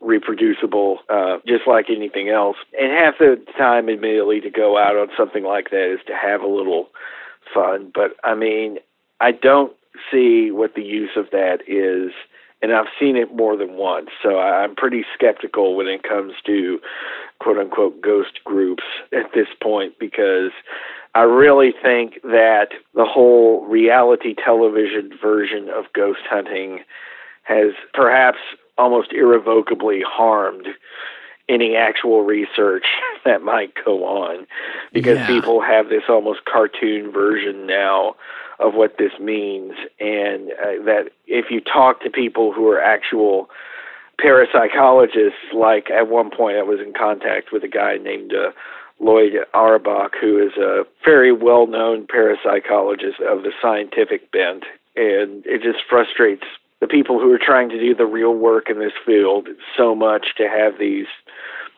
goons on the screen basically running around screaming about pipes expanding and explaining it as a paranormal activity. Right, of course. Yeah. Well, and it's interesting from your perspective, because you have an aversion to that because you had an experience that for you is very, very real. And so why make stuff up? Well, see, that's my point. There's enough difficulty in documenting and proving this stuff already. We don't need the waters muddied by people just claiming to have experiences that they didn't have. And that's why when you asked me, well, is there any more? I can honestly say not really, because, I mean, that was really the last huge thing like that's happened to me, and it wouldn't do me any good to try to conflate some of the more minor stuff into something other than just, well, that was interesting, but that I had this synchronicity or this thing happened or whatever. We have to look at this stuff, and trust me, I mean, I get BEK stories and I look at them, and by the way, I hate that acronym. I really wish. I'll stop using it. I really, really wish it had been something else. Yeah. And that comes from me being just flipped for a moment in there, and Sure. for some reason it's stuck, and I don't like it. I wish there was even Black Identity or something like that would be better than. But then it would be a bee, like a bumblebee. But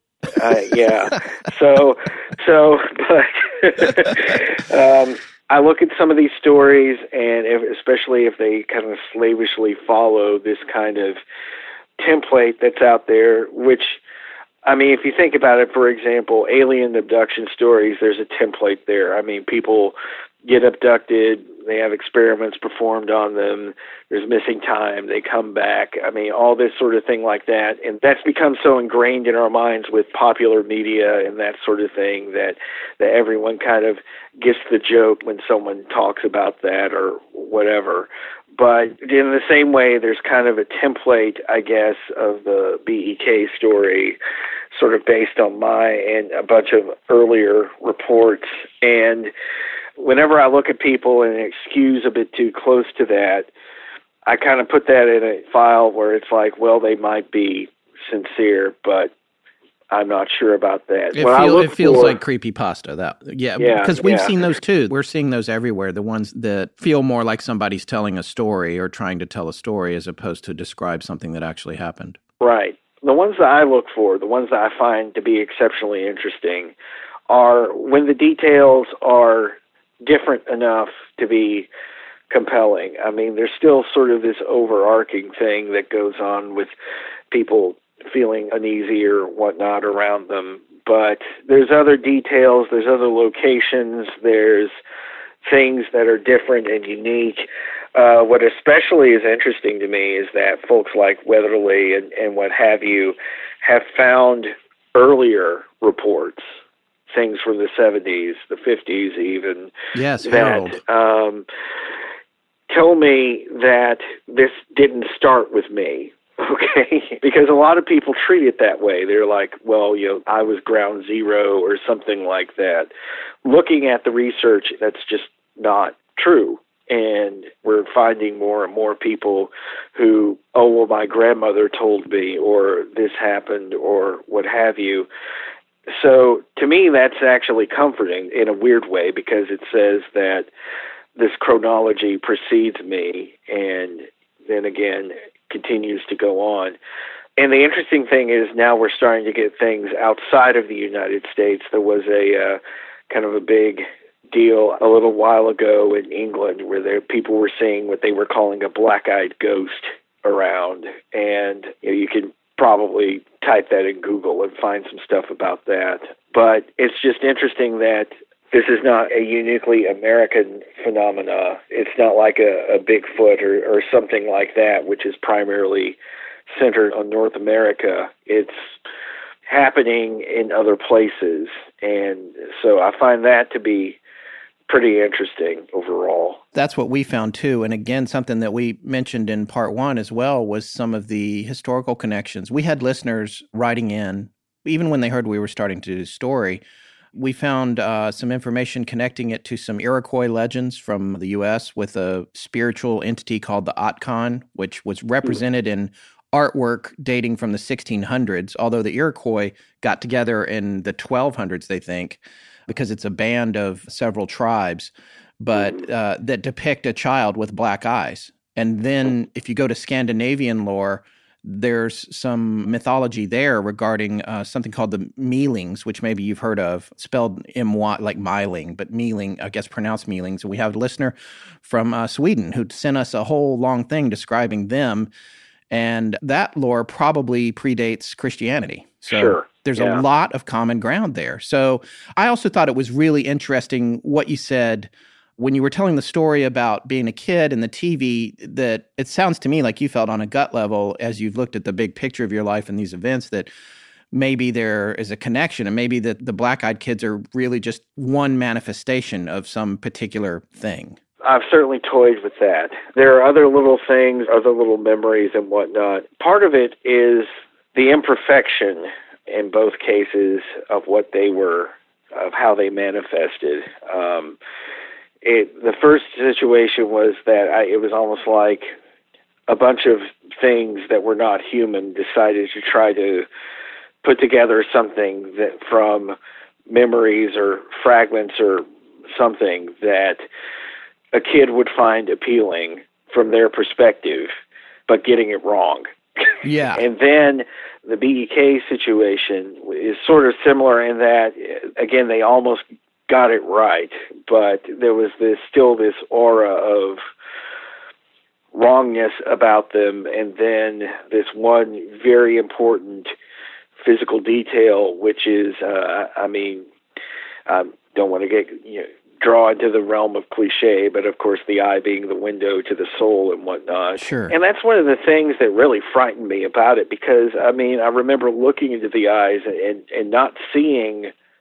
It wasn't just the fact that they were black. They were black, reflective. All the things you would expect. The light from the theater marquee was bouncing off of them, and you could see that. But I didn't see anything in them. It was almost like, and I've tried to explain this, that you're looking at some sort of a void, or, pictures of outer space in areas with no stars or something like that. Yeah. There was something so unnatural about it. And I don't know that they have souls the way that, and I do believe in obviously in an animating principle that in our case apparently can survive death and all kinds of other things like that. But I don't think these things have one. Or if they have one, it's not like ours, I guess. And that's kind of the feeling that I felt from it. It's like when you look into a human being's eyes, you can see sort of the light within them, I guess. And these things had no light at all. Right. This conversation has gone really well because you've answered most of the listener questions that came in just in the course of our discussion. Yeah. Here was an interesting one that I thought maybe you hadn't been asked before, but I'm curious about as well. It came from Eileen Kimmy. This actually brings on two questions for me, because we had one story with somebody from Brownsville, Texas. She had an event where she felt like she was being communicated to, but it was not necessarily verbal. She heard it in her head when she greeted these creatures at the door. So my question to you is, and it relates to Eileen's a little bit, are you convinced that they spoke out loud? That's the first part of it. And the second part, which is Eileen's question, is, did they have local accents? Or did it seem like more of just a flat tone? From my perspective, I did see their lips move, and they appeared to be speaking to me directly. What an outside observer would have seen, or something like that, or truly objective reality at that point was, because at that point I was not seeing things fully, I don't know. From my perspective, it appeared that they did speak to me with mouth movements and all the sorts of things that you would expect. The accent, I suppose, of the one who did speak was, he certainly didn't have any Texas drawl about him, and he spoke more like what I would consider an adult. Kids kind of stammer and don't really know what to say and that sort of thing. But this guy, the reason I nicknamed him the spokesman is just because it's like he was giving me a sales pitch, basically, is the way it felt. So there wasn't anything really stilted about it. It was, hey, mister, we need a ride, that sort of thing. Right. And now whether or not this was practiced, I can't say, but the kid definitely had a patter, I guess, if you want to think of it that way. Now, I have heard from other people that when they've spoken to them that there's something, again, imperfect about that. Their inflections are wrong, or they have no inflection whatsoever, and it sounds almost like mechanical. I think some people have even said that there's some sort of tinniness or background or feedback, so I don't know. All I know is that what happened from my perspective was that he spoke clearly and they appeared to actually be talking. Right.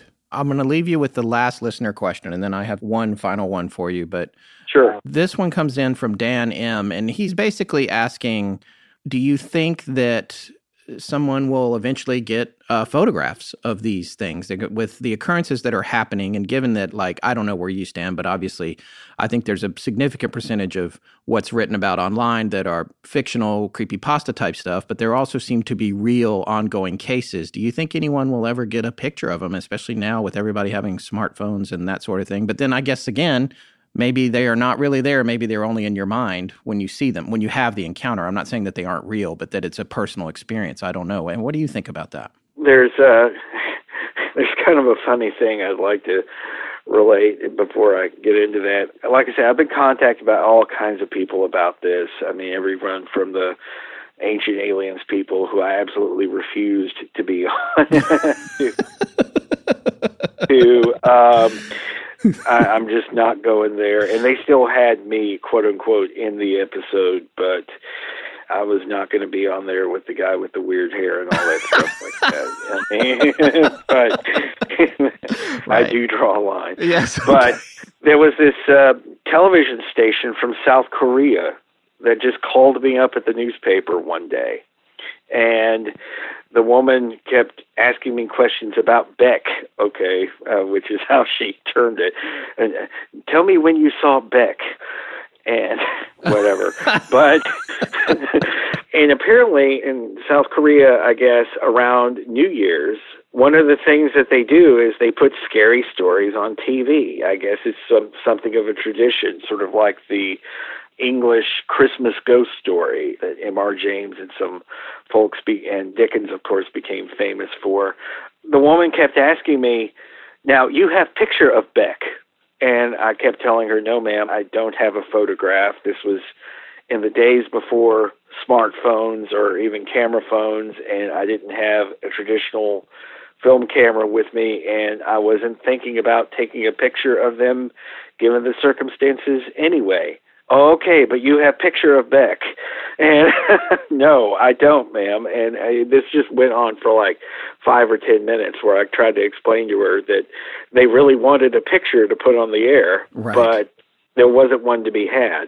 Right. So I don't know. I mean, it depends, I guess, on what you think they are. If you think that they are something with an actual physical reality about them, where they occupy the same three-dimensional space that we do, then sure, I guess it's entirely possible that they could show up on film. If you consider them to be more of a spiritual entity with perhaps an extra-dimensional or some sort of other unusual quality about them, probably as much as we get accurate pictures of ghosts, which is pretty much hardly, if ever, at all.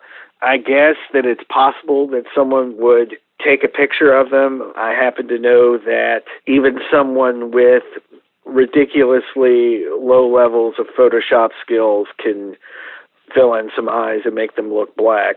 Unfortunately, we have entered an era now where photographic evidence can't be trusted. Does not and cannot carry the weight that it once did. Sure. Because in the past, you were able to look at a film negative and see if that negative had been in any way altered.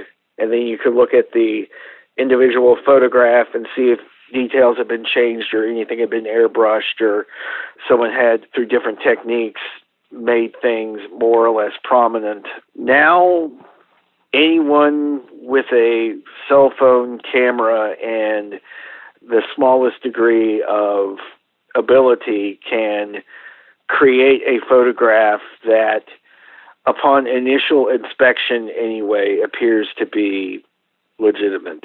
And that, to me, is a real problem. I mean, like a lot of people, I've kind of watched some footage on YouTube and whatnot of alleged paranormal happenings and strange creatures and all these sorts of things like that. And as intriguing as I may find some, and recently I watched, there's one going around now about supposedly catching some poltergeist activity at a school or something like that. Oh yeah, in Ireland. We talked about that recently. And it looks really cool. I just have to throw up my hands and say, yeah, but it's still probably fake. Yeah. And as much as I want to believe that something like that could be captured on film, I think you just have to approach anything like that with just a huge amount of skepticism. And so that has a dual edge here, because on one hand, yes, with the proliferation of everyone having at least a 1080p film camera in their pockets,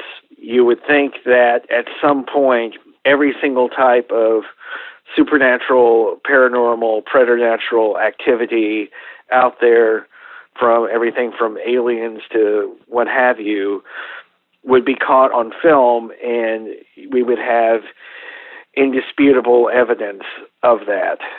My problem, though, is that with fakery so easy now, I mean, we've really kind of moved into a strange realm where, yeah, you may have the most convincing footage in the world, and you may be completely honest about how it was collected and whatnot, and you will find maybe quite a number of people who believe you, and then you will find quite a number of people, probably a greater number of people, who will just not accept what you've collected. And so even if you do get the Black-Eyed Kid on film finally, you know, even I'm going to have to look at it and say, yeah, well, but how could they make this?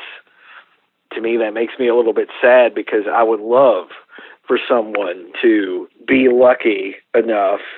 Obviously, I don't want any harm to come to them, but I mean, in journalism, we used to have this joke about film cameras where it was F8 and B there, which, you know, camera settings, F8 being the general, selection of the lens that would most likely capture something from the hip if you had to. Right. But now we don't really have that anymore. I mean, we're in an era where we have to trust people more, I guess, if we are going to accept the footage and the photographs that they've taken.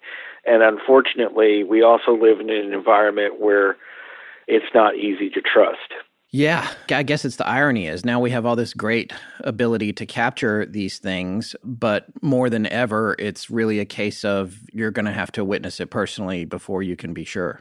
Right, and I understand that. I mean, there's still nothing that replaces personal experience when it comes to this sort of thing, and obviously, I can't give that to people. I can't say, and it's weird because I have had people contact me, especially locally, who say, okay, well, we're going to go to the movie theater. What should we do? Yeah. And I tell them, well, first of all, I really don't think that you understand what you're looking for. And second of all, I don't think that it's going to work that way.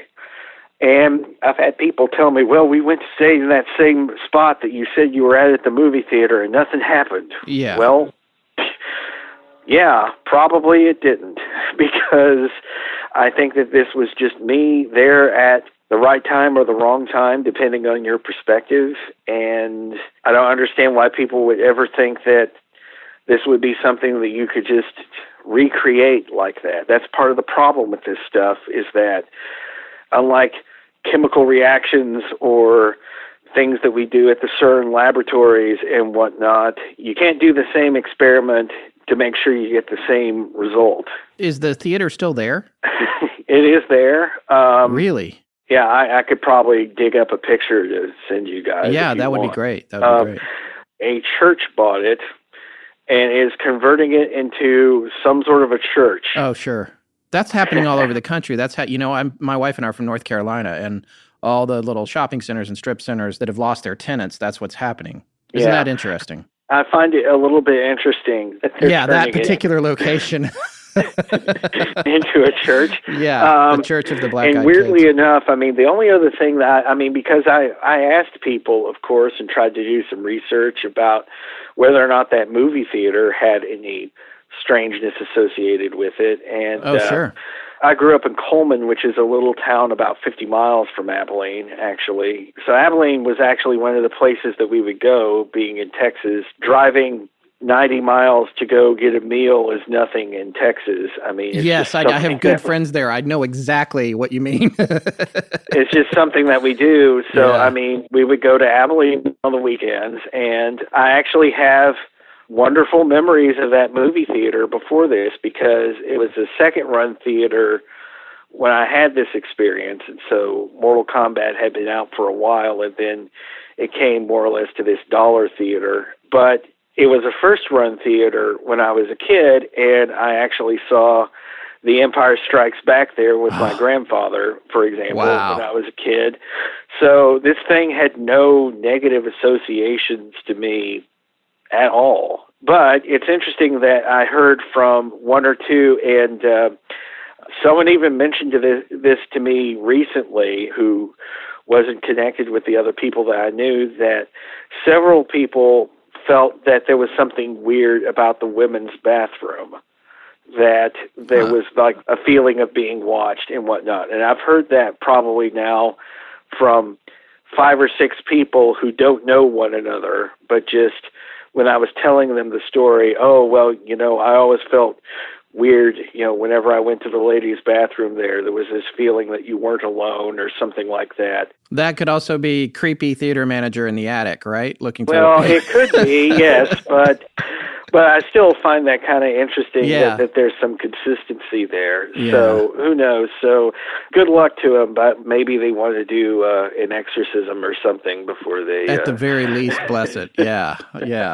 Well, I'm going to leave you with the last, and I think probably one of the most important questions. Sure. Did your internet get cut off? I mean, you obviously didn't pay the bill, right? I did go back in the day, and my service was not interrupted. Okay. But anyway, good. It was definitely, you just kind of look back on that, and it was just one of those things where all of those elements kind of had to be particularly in place for that to happen. And I don't know. They eventually did move to another location and whatnot, and I even kind of made friends with some of the people who worked for them and used to hang out there sometimes at night and never had anything bad happen. But the bill did get paid, although much was owed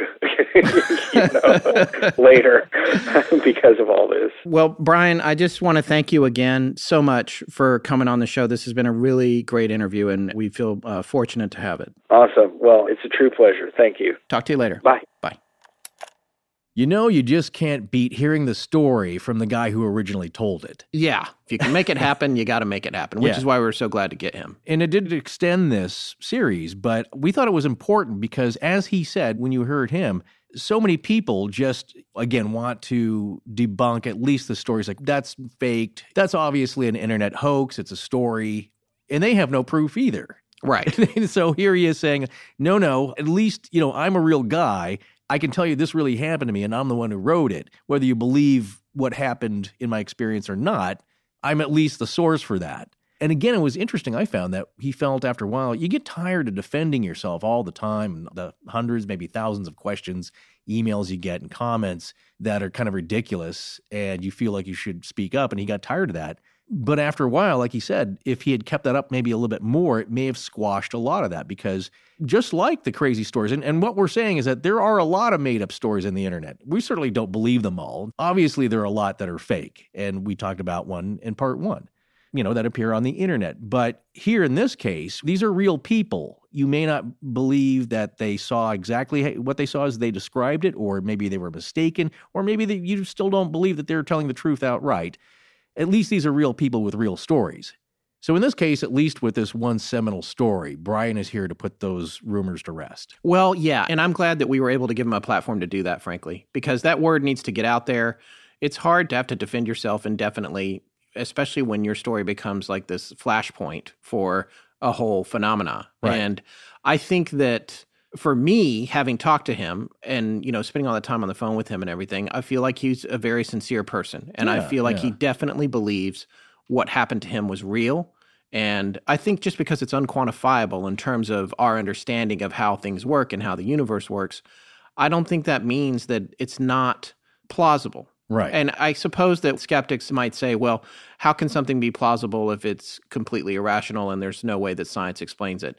And maybe that's the flaw in my thinking. And I'm sure that our friend Blake will let me know. But very nicely. Yes, very nicely. Another thing that I sense from a lot of our listeners will say, you guys, this is crazy, blah, blah, blah. The thing I sense, and even from our own personal friends, we have a few friends that just shut down. And we've mentioned this before on the show, so I don't want to go on about it too long. But when it comes to something like this, and they just say, well, it's just not possible. And what I see in them when I'm looking at them directly is a fear. Yeah, it's a nervousness. Like they kind of want to stop talking about it. Right. And so what's happening there, and I know there's a different kind of skeptical approach to this kind of thing, but what's happening with these people, I know because I've been with them and some of them are close friends, is that they clearly are afraid that something like this might be real.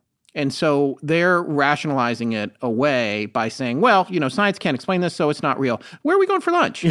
And that I see that a lot. And Right. my point is that it's okay to open your mind and entertain this, especially at Halloween. And I, for one, thought that Brian's story was really fascinating. I was particularly fascinated with the things he saw on the TV as a child. Now, Oh, yeah. even if that was a dream, aside from the fact that he was in the other room and his mother remembers him being all the way in the other room and screaming, seeing these things on the TV in a way, for me, as I think the other day, Audioboom, our hosts, Audioboom, who host and help us with all our ad sales and everything, we love them. It's a great company.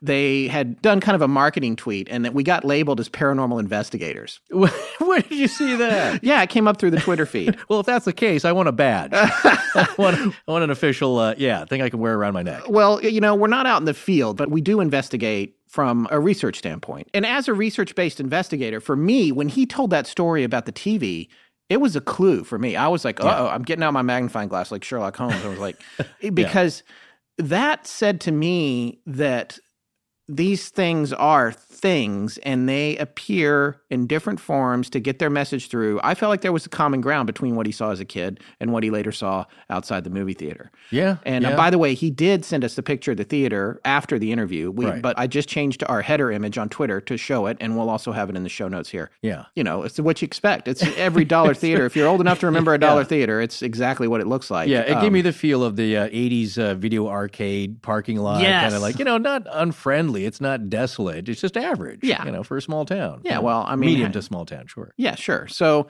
I thought that was interesting about the Muppets, and that, again, it was like things just weren't quite right. They looked like Muppets. It's like, hey, we'll appeal to this kid. Oh, but wait, they have scary people teeth. Well, that's what he said. It's like, you ever see the memes, and some of them are kind of funny. I guess, like, was it the Ludacris album cover? It's the dog has got human teeth, or you see these memes with a dog where somebody's photoshopped human teeth. Yeah. And it is kind of funny, but it's a little disturbing. Yeah. Baby puppy monkey. That shouldn't be together. That's not right. But in what you were saying, a couple of things. One, coming out of the TV, classic Carol Ann, Poltergeist, the hand reaching out. And this is back when that stuff was all analog too, which seemed to be a better channel of communication with this kind of stuff. Well, analog seemed to work better. There's different theories on that, hypotheses. It's like with electronic voice phenomenon, EVPs. If you use something like TV static, if you play that, you can hear voices. And my theory is that they're using that. It's like clay that they can make something out of, but they need that. If you're using analog recording equipment, if you're using digital, you don't need that. I don't know why, but that's what it's probably has to do with the fact that this is all a matrix. And so it's digital. It's much closer to the original code. It's just you just pop out the ones and zeros. Exactly. Yeah. You don't need the material. But I remember when I was a kid, sometimes you'd watch, a station wouldn't come in very well.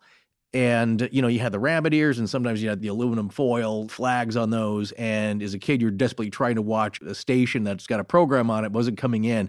But it would be mostly snow. But you'd see the outlines of these moving characters like they were being made out of the static. Well, and invariably, you would have to stand also in some super weird position. You could do at which that point, too. if you hold it, and if when you walked away, it would fall down and you would lose the picture. Right. So you got tired of that. Your kids are so lucky these days. But when you got to your digital signals and all. But the idea is that you'd see these shapes because it was the show coming through, but not completely. So you'd see snow made out of these, or look like these images. That's kind of the picture I'm getting, whereas he was saying that these kind of Muppety puppety things were coming through. And it's like, hey, kids, it's like it. It's like, don't you want a balloon? I want a balloon, but not from you. That's that's a lure. It's meant to lure something in with something from your childhood that's innocent and fun, except it can't hide itself completely. It's going to burst out at the seams here because you can't cover it completely. So it's trying. It doesn't really try that hard. But it's like, what are these human teeth scaring you, kid? There's something wrong about it.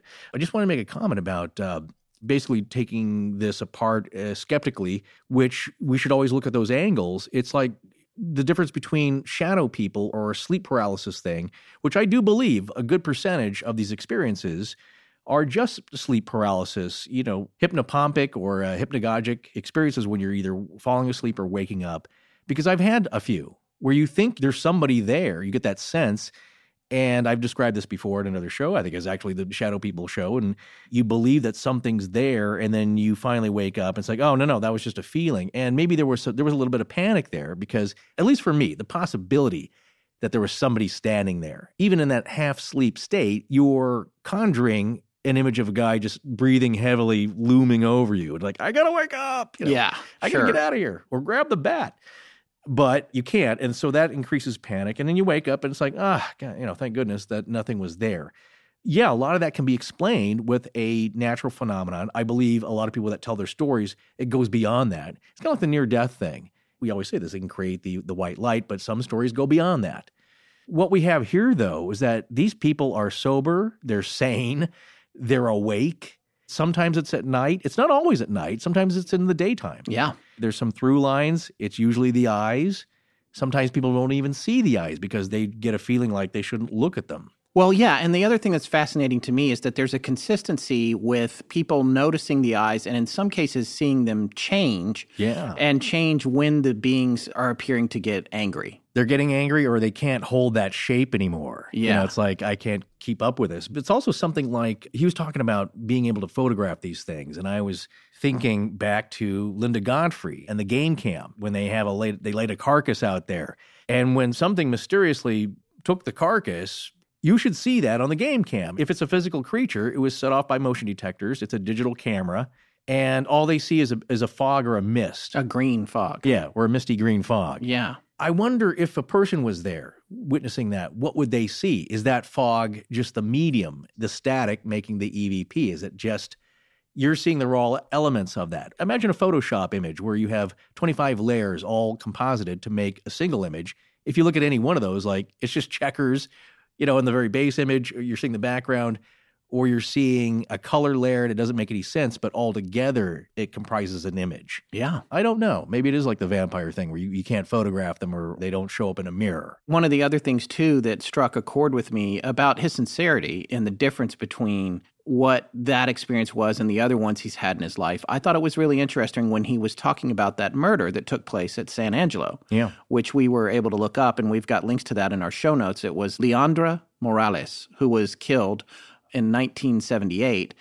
And there are quite a few articles that mention the building he was talking about being haunted. So he's not the only one. That's something that I wanted to point out about Brian, because I think some people say, oh, well, if this guy's having all this stuff happen to him, maybe he's got a screw loose or something like that. Right. I don't think that's a fair assessment. What I'd like to say is, much like the Black-Eyed Kids, even stripping away creepypasta and the fictional accounts, he is not the only one that has seen them, and he's not the only one that saw the ghost of that girl at the university. But the reason that I brought this up was I thought it was compelling how he indicated that, that was unnerving. These two kids was a whole different level of fear. Yeah, that was a good differentiation in that seeing someone, an image of, he said a beautiful young woman. So it's not usually terrifying, and she's smiling at him, but she shouldn't have been there.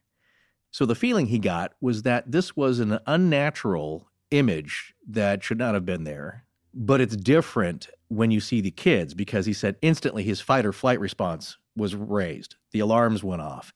Something's wrong here. Well, they're also, additionally, these are physical beings. They knock on doors. Yeah. Ghosts, sure. There's lots of stories of ghosts knocking, but then you go to look, nothing's there. Right. These things are knocking and they're standing right there in front of you. And it's not always one person. We always feel like we have to hit all of these points because, people will write in, well, what about this? Is not that they're trying to play the game of gotcha. They're just saying like, what if you considered that it's only one person and what if somebody else was there? Well, there's been sightings with multiple people, couples, a husband and wife who let them in. The other question people ask, like, well, what happens? All we can tell you right now for this part is nothing good. Yeah. Disease, death, dying, and disappearance. I don't know how many Ds that is, but you can form your own chart. Disease, death, dying, disappearance. That's 4 Ds. All right, the 4 Ds. I think that's got to go in the rule book. The 4 Ds actually should make it 5 Ds regarding the Black-Eyed Kids. The first D being don't. That is the... Don't, because if you do, it's disease, death, dying, and disappearance. You get the other 4 Ds. Yeah, now I'm up to 5 Ds. 5 Ds. Yeah. Well, we'll be formulating that hypothesis as we go along. My point here is that this is not when you're dreaming, although dreams are incorporated, as we'll soon hear. These are physical creatures that are seen by one or several people, not usually in a crowd, but sometimes other strangers have seen them as well. The story that we talked about in part 1, where we had a listener tell us about going to CVS and seeing a really creepy teenager with a skateboard, talking to an elderly lady who was reaching in her purse, like maybe to give him something, or that's what she thought he wanted. And then his gaze turning towards her, our listener, and focusing directly on her and having that same feeling and going up to her car and mentioning like, nice car, I can have it washed for you. It's like, right. Don't and she want had that. an old beat up Honda. Yeah, exactly. It didn't make sense. And so your brain's trying to process that, much like Brian's was. It's like you're trying to make sense of that. Like, wait, the movies, when did that start? What is it? You know, and when the fog clears around the situation, you realize like my gut feelings are justified in that something is very wrong and off here. And one thing you talked about the eyes, and which would go against the contacts theories, is that this thing had his face in his window. Yeah. Close enough to pound on it. And so he got a good look, and he said that the eyes were not shiny like you would see with contacts, which would reflect the streetlights coming through the window. It was like these were voids, which then goes back to our last story from part 1, and that they weren't described so much as black, shiny eyes, but voids where the eyes should be. And to me, that's even creepier. Imagine this, trying to picture that in your head. We see so much stuff on movies and TV, and it's all digital special effects, but the realness of it, there's something kind of shocking about that. Like if you ever seen a snake come out of the brush in real life, not in a pet store, not around someone's neck, but just by accident, there's something very real to the movement, to seeing it, something that you don't see all the time. And so when you see this, imagine the realness and the fear that you would see with somebody that appeared to have no eyes, just voids where the sockets are. So all pretty creepy. But one thing that he mentioned is the problems he had in retelling his story, sometimes to other podcasts, to other journalists or people covering the story. He seemed to talk about some electronic problems and weird noises that were heard on the recordings later. And I thought about the people that had written to us and said they had the same thing and trying to just email the story. Like, I thought it went through. I had to send this a couple of times. And there was something kind of screwy with it. My computer was acting funny. So maybe there's something there. Not unlike our last story for tonight, which was one of the most bizarre and encompassing and full stories of high strangeness that I've ever read, personally coming into us, where she also had to apologize and said, I'm so sorry if I've sent this in like 10 times, but my computer was acting up and I don't know what was going on, but I kept hitting send and it acted, kept resetting itself.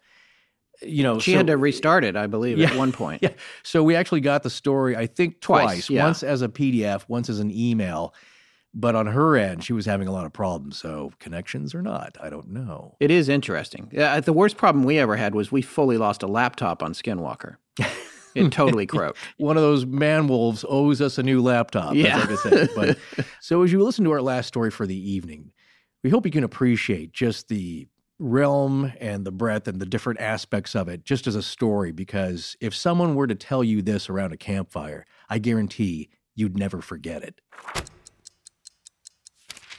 There's still time to get on board with Blue Apron's 5th anniversary, where they're bringing back the top 20 recipes from the last 5 years, as chosen by their community of home chefs. And these are some spectacular dishes, because in those last 5 years, Blue Apron has created over 1,000 fresh recipes, and no recipes are repeated within a calendar year, so the data set is huge. This is really the best of the best. Just listen to what we're getting this week. Fried chicken and kale slaw with roasted sweet potato and hot honey, Korean beef steam buns with sweet potato tempura and spicy mayonnaise, and Tuscan-style pork chops with roasted potato and salsa verde. I've had 2 of those dishes, and they are delicious and impressive. And speaking of which, how many of you out there have tried to cook a meal for a special someone, and it didn't really come out like you'd hoped? Maybe you scored some sympathy points, but you sure weren't impressing anybody. Blue Apron meals come with easy-to-follow recipe cards, so if you just follow the step-by-step directions, making them is virtually foolproof, and you've got an impressive meal in 40 minutes or less. And they send you all the fresh ingredients you need and in just the right amounts, so you aren't trying to substitute creme fraiche with coffee creamer at the last minute. And even if you're just trying to keep your family happy, research shows that Blue Apron families cook nearly 3 times more often, and cooking together builds strong family bonds. And what family couldn't use more of that these days? Check out this week's menu and get $30 off your first meal with free shipping by going to blueapron.com/astonishing. You will love how good it feels and tastes to create incredible home-cooked meals with Blue Apron, so don't wait. That's blueapron.com/astonishing. Blue Apron, a better way to cook. This is Phil Emi. Thank you for listening to Astonishing Legends. Let's get back to the show. All right, so now we're going to listen to the story sent in to us by Cindy Villegas and read by Forrest. I was about 5 years old on a family trip visiting all of my cousins in TJ. For those of you who don't know, TJ is short for Tijuana, Mexico. We had a giant blue and white striped van with 3 rows of seating since there were so many of us, at least 13 people at any given time, a few adults, a few teens, and a line of children following behind. We stopped somewhere to grab snacks. We were inside of a convenience store that I remember feeling was like a small wooden building, almost like a giant playhouse. As a kid, you don't usually feel like you're in a small building. On the contrary, hiding under the coffee table is a clubhouse paradise.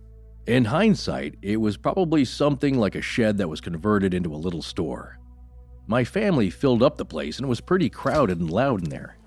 The guy at the counter was laughing and friendly, joking about how maybe we'll buy everything and he'd get to go home early.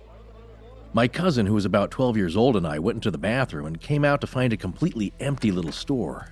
There was no sign of our family, not even an employee. We went outside and didn't see our van anymore. In fact, there were no cars and no people, just nothing and nobody. Somehow, we didn't get scared.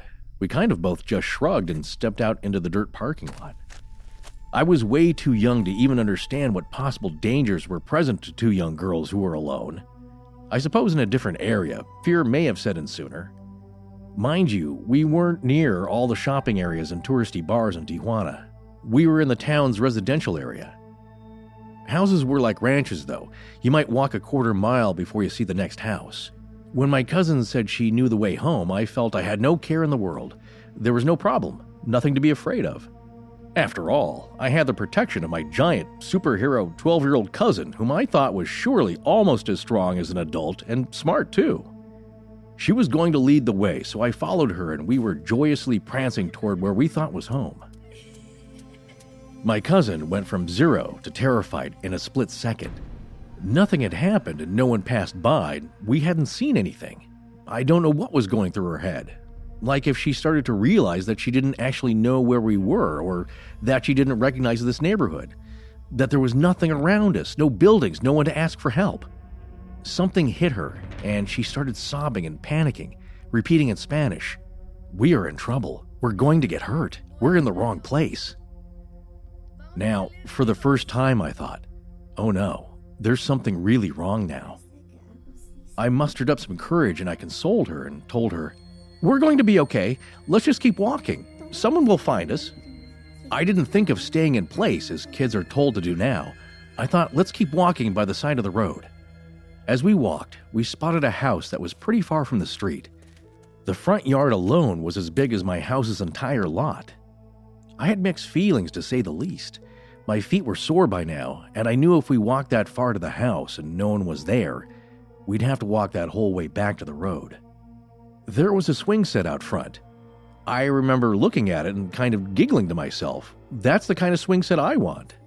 The kind with those red and blue stripes coiling around metal poles that had one swing and a swinging teeter-totter. You know, the one that everyone had back in the 80s. You would swing so high that you would lift the poles off the ground and you thought that this was your Evel Knievel rite of passage. Anyway, as I looked at that swing set, suddenly 2 boys appeared. One was running around one of the poles and the other was on a swing. For some reason, it didn't even occur to me that they just appeared out of nowhere. I think I was just happy to see someone, anyone. I turned my head to tell my cousin, "See, we can ask them for help. Maybe they know what street we're on." As I looked at her, she was already looking at the boys, her face lit up in fear, her eyes bulging, and I immediately turned back to look at them. Just as I finished saying this to her, I see the boy who was on the swing running full speed, but he was suddenly more than halfway to us in that brief moment that I had spent turning to speak to my cousin. It was as if he had jumped forward in time like the Flash. As he got closer, my heart began to flutter and I realized that somehow, and I didn't know why, he was scarier than our situation. He was about 9 years old, a little taller than me, and I froze in place, terrified of him. He had on a blue and red striped t-shirt with one thin white stripe placed sporadically between the colorful ones and a blue piping around the neck. His jeans were too big for him and the back of the cuff legs were underneath his heel and shredded.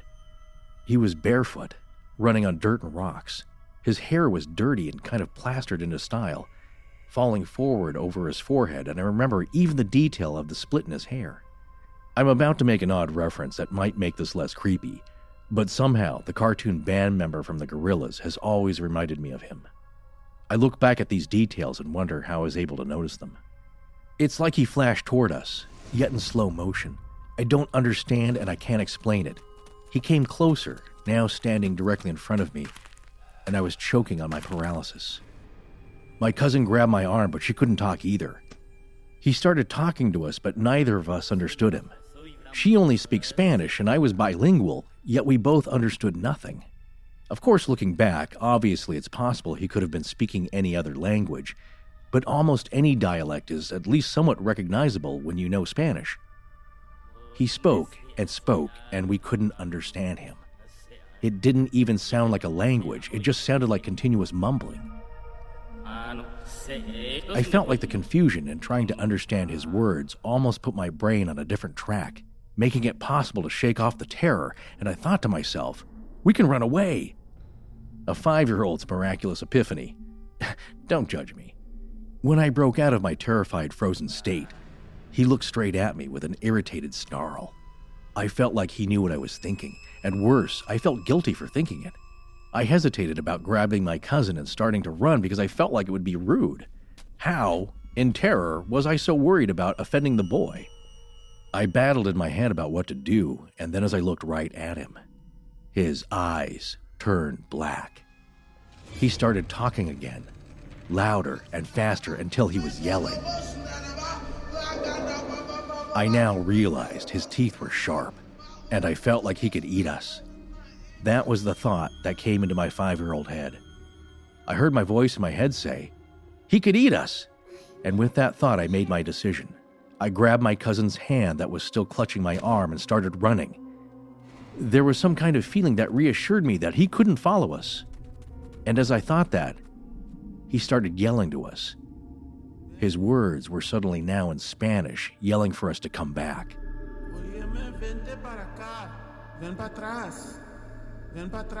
I looked back at him to be sure he wasn't following us. He wasn't.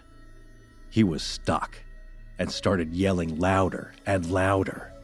Spanish gone, and now the inaudible words rang together in a voice that a child could never have.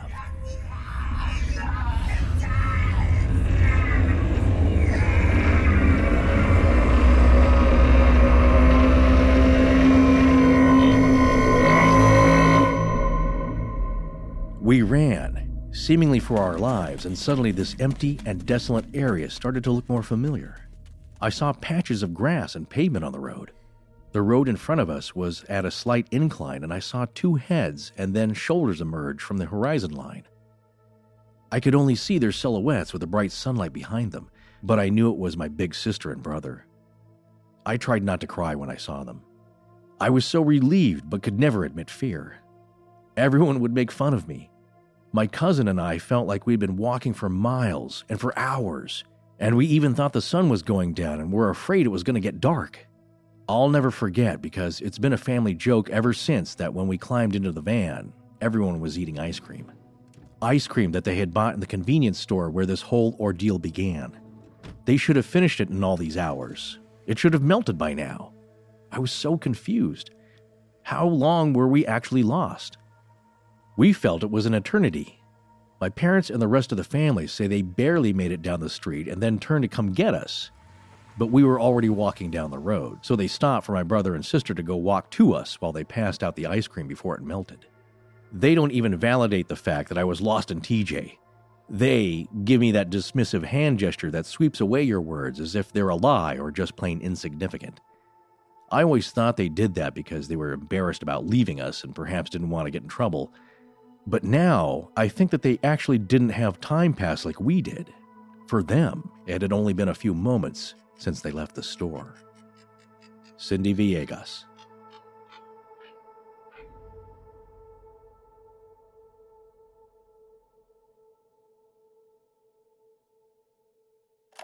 So we actually have Cindy on the phone. We wanted to have her on the phone to talk a little bit about the story because it didn't actually completely end with the part we just shared with you. Did you or your cousin, did you guys ever see that house again or ever go back and find the house where this all took place? I never saw anything in that area again. It seemed like it was a completely new place.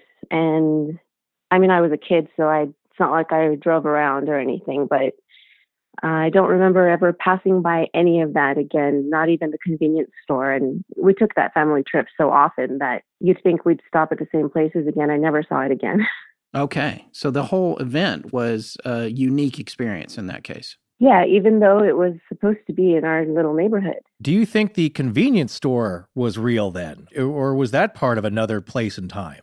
I've thought about that before, especially since when we came out of the bathroom, it was empty. And I didn't even see an employee. You know, you're a kid, you're told, look for an adult, and there was no one there. So it just seemed like it didn't really exist while we were there. So we decided to take a walk away. But your family has a memory of the ice cream. That's a family memory, right? That everybody got ice cream at this place. Yes. That ice cream is the reason that no one believes anything that I've said. They can't believe my story because they remember it completely differently. They remember it being a very short amount of time, and I remember it being hours of walking. So how could they believe me if it doesn't fit into their memory? Right. But they do remember the event of the store and getting the ice cream, but for them, the whole thing was just a few minutes. Yes. Okay. So you were 5 years old when this happened. Your cousin was around 12, is that right? Right. Have you spoken with her about it since then, or do you guys have similar memories of it between you? You know, I haven't talked to her about it. This is big family that's back and forth from Mexico, and we don't see them very often. Sure. I would have to dig and find her to talk to her, and I haven't talked to her about it since we were kids. We kind of were told, hey, stop talking about that every time we talked about it. And then from like my teen years, I haven't seen her since then. Oh my God. They wanted you to stop talking about it. Yeah. Okay. Which is interesting. I mean, that's sort of what you said in the story too, was that they were kind of dismissive of it. Yeah, they were dismissive of it, but it's also kind of a thing where it might be cultural, but some of the adults were always kind of weary, like, don't talk about things like that because you make things happen if you talk about it too much. Well, that's certainly a chilling warning. Yeah, I mean, you got to take that seriously, I guess. When you guys came out, had it changed? Were there still products on the shelves, or did it feel completely different? I honestly couldn't tell you that specifically. I don't remember that enough. I just remember, you know, the hustle and bustle of my whole family taking up the whole place was gone. It was completely quiet, and it just didn't feel like a store anymore. I remember just feeling like we were in the wrong place, and I don't remember details about products or anything like that, but it was just seemingly a different place when we walked out. With regard to your family and the story, do they agree that you were left behind and that they found you walking down the street? Yes, they agree on that. Okay, so there's no question that this isn't a case of just you and your cousin or you falling asleep in the van and having a dream and just waking up and that, you know, you were already in the van. You definitely got left behind at this location and reunited outside the van. Yeah, so we were left there, and they agree on that. They agree that they drove away, and they agree that they stopped seeing us walking down the street and had my brother and my sister run over to grab us. They even kind of complained like, oh, because of you guys, we can't go home to eat the ice cream. We've got to grab it now. So the joke is always that they didn't have enough ice cream for us when we got there. Right. And they're like, oh, we lost you so much that we didn't even buy you ice cream. But to them, it's like they drove to the corner and said, oh, shoot, let's stop because they're the kids. And that's what it was to them. Right. Right. So when I say that all these other things happen, they're like, you're crazy. When you were walking with your cousin and you guys were going down the road and all this time was passing and you wound up at that house, that strange house, did you notice any other things that were different about your environment? The sky, the grass, the ground, the landscape in general, did it look different from what you would normally see there? It looked darker, like it was already going to be sunset. It looked very monotone coming from a photographer, it looked like sepia. Like it looked like a desert and all beige brown and kind of desolate. There wasn't garden, there wasn't grass. And I remember seeing this long house and suddenly a swing set. But when we left the area after it all happened, as we were running, like I saw the sidewalk changing. Like it seemed like color was coming back to the world. And then I saw the sun in front of me and my brother and sister, and it was completely different. Oh my gosh. So do you feel like you might have slipped into another dimension or another time or something? You know, I've thought about those stories that you hear about people losing time or seeing some kind of distraction to keep them away from something else or some kind of time slip. I don't know what it's called, but I feel like my cousin and I experienced hours of fear and running and trying to find something. And when we got to the family, it was like nothing, no time had passed. When you saw the two boys, did you ever see the second boy's face or interact with him at all? No. Okay. He was swinging around the pole like all kids do, you know, that little thing where you hold on to it and swing around, and he just stayed there. He never came up to us. So basically, as you were running away, it seemed to change back into, it started to get more color. The sky was less monochrome, right? And it just kind of, you faded back into reality. Yeah. Yeah, that's what happened. That's how I would say it. Yeah. Okay, yeah, all right. Dirt. Yeah. It was like all dirt and no road, no sidewalk, nothing recognizable. It was just a house and a lot of dirt. And as we were running away, I started to see real life coming back, seeing the sidewalk, seeing pavement and grass and color. I remember the orange light behind my brother and sister. But you remember walking on at least some kind of dirt road. It wasn't like the open terrain, like you're out in scrub brush, but you're actually on a dirt road. It just wasn't paved anymore or had a sidewalk anymore, correct? Yeah. So it was like you had possibly gone back in time. Yeah, it felt like it wasn't developed yet. Yeah, but the swing set was appropriate to the time period you were in, right? Mm-hmm. Right. So it's like a mashup of different things. Yeah. And like his clothing was exactly what every boy in my school wore at the time. Like I can pick out that blue and red striped t-shirt in a split second. Right. But his eyes, what did they look like? Completely black. But when he got mad. When he got mad. Okay. Yeah. In the beginning, he looked creepy, but normal. And when he started getting irritated, I felt like he was getting irritated at my thoughts, if that makes sense. Absolutely. And his eyes turned black. I feel like he heard me say in my head, we've got to get out of here. We're going to run. I feel like he knew that he wasn't fooling me and he got frustrated and his eyes turned black. And then as he was yelling, that's when I saw his teeth. So when you said they were sharp, are you saying that they all looked like fangs? Yeah, they looked monstrous, but they still fit inside his little child mouth, but they were creepy, sharp, jagged teeth. A lot of what you're saying, by the way, with regard to him being angry at your thoughts, that's a common thing. So the story didn't end here for you, though. You told us that later on, something else happened. You had a dream, I guess, about 10 years later? Yes, I was 15 and I was dreaming, and I was dreaming in real time, if that makes sense. It wasn't like a movie dream where you're watching it happen. It's the experience dream where you're feeling it and you're there and it's happening to you. And I was walking through a swap meet, lots of people walking around, and I had a tugging on my arm, and I looked down and there was a little boy tied to my arm with like a leather buckle strap. And for some reason, as he kept trying to get away from me, I didn't know who he was, but I was feeling like I have to hold on to him because he's dangerous somehow. And I felt like I had to keep him with me or people would get hurt.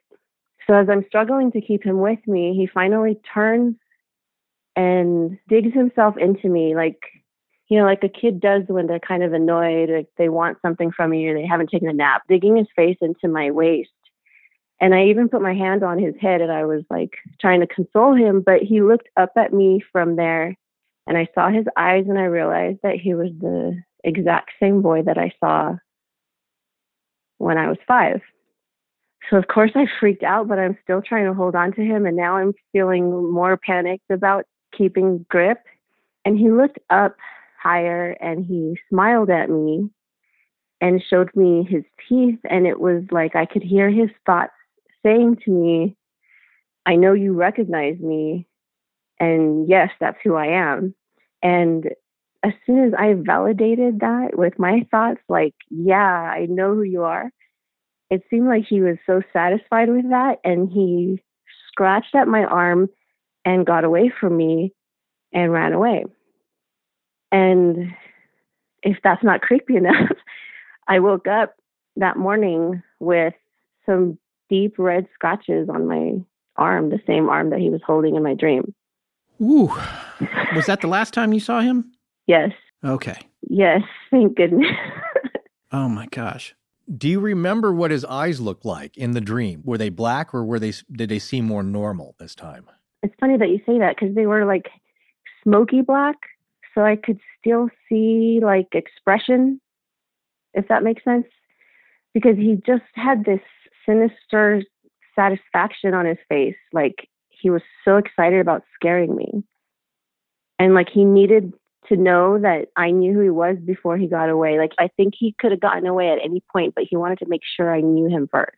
Right. What do you think it means in the dream that you were kind of like a protector? That was your responsibility, is to keep him from hurting others. What do you think that means in your dream? Maybe it's because I had so many kids in my family who I felt like I had to take care of. Maybe it was just all this combination of my own personality, but I couldn't pinpoint that for you. In the original incident, do you feel like you were the one that was more instrumental in getting you and your cousin out of there, even though you were the youngest? I do feel that way because she was pretty frozen. She didn't say anything to them. She didn't say anything to me like, hey, let's get out of here. We should keep going.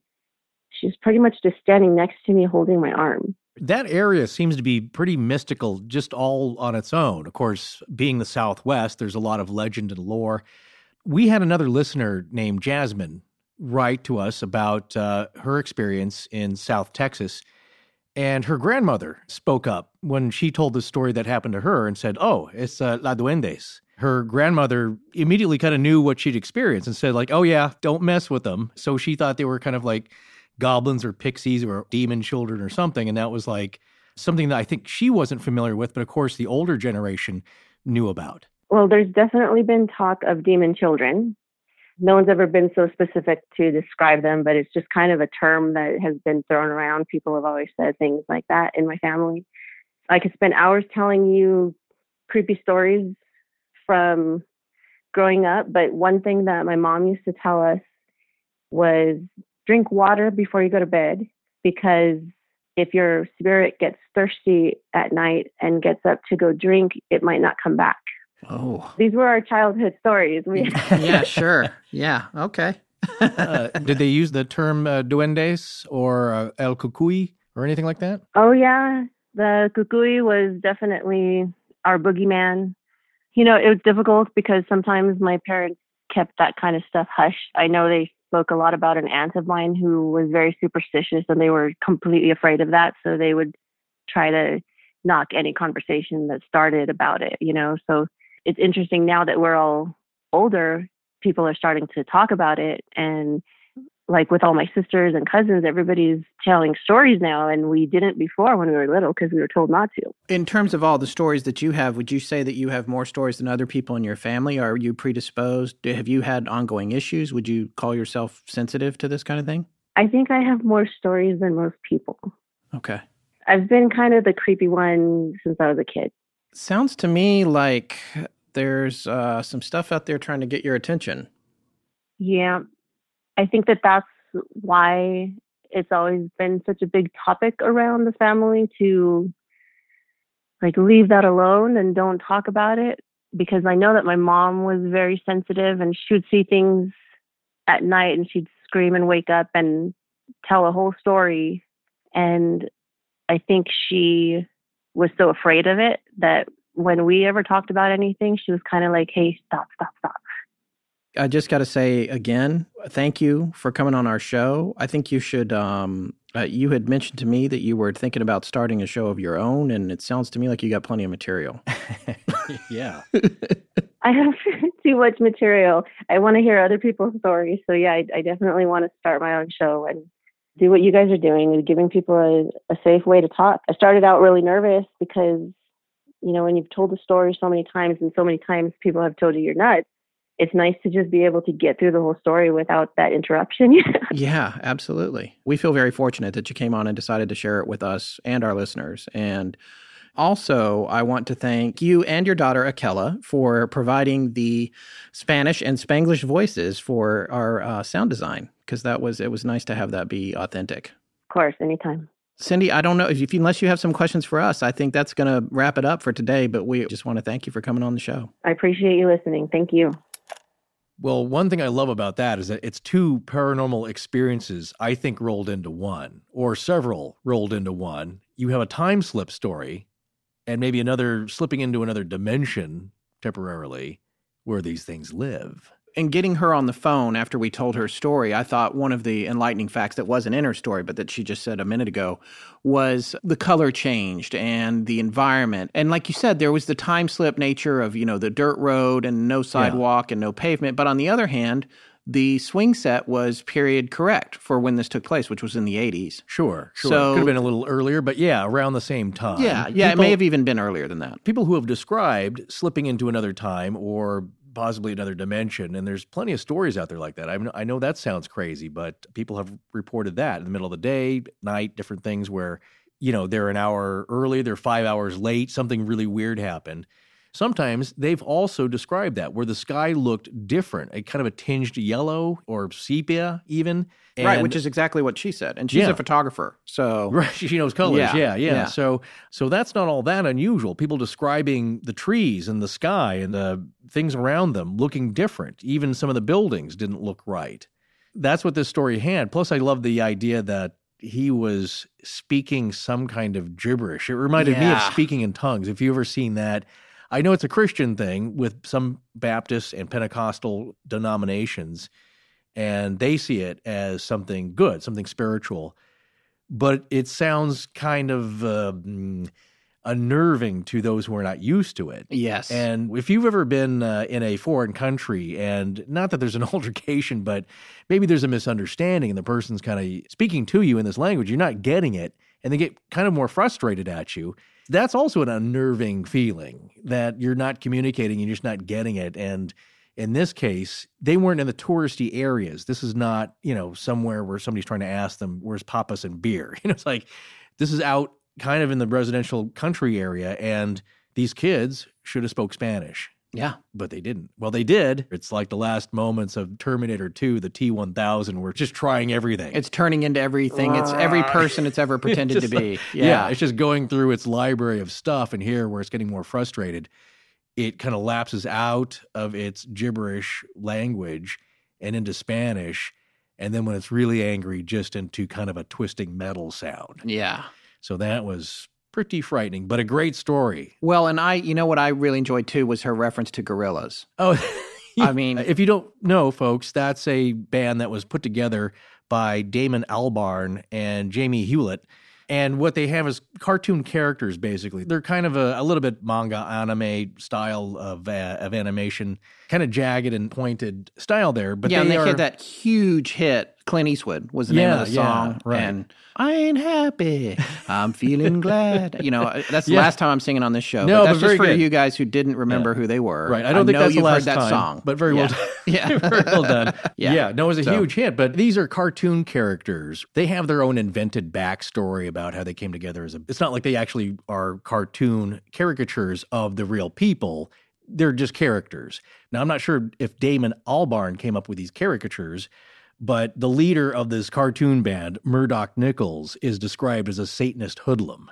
And the drummer, Russell Hobbs, is a transplant from New York City, but he was demonically possessed and now is possessed collectively by the bandmates he used to hang out with, the rappers and the beatbox guys that he used to hang out with in New York, and that's why he has all these musical influences. Kong Studios that they supposedly record in is supposed to be haunted and within the confines of a cemetery in England. So when Cindy mentions that one of the characters from Gorillaz reminds her of the kid that she saw, you totally get it when you actually look at a picture of this character. And I think the character she's talking about is named Stu Pot.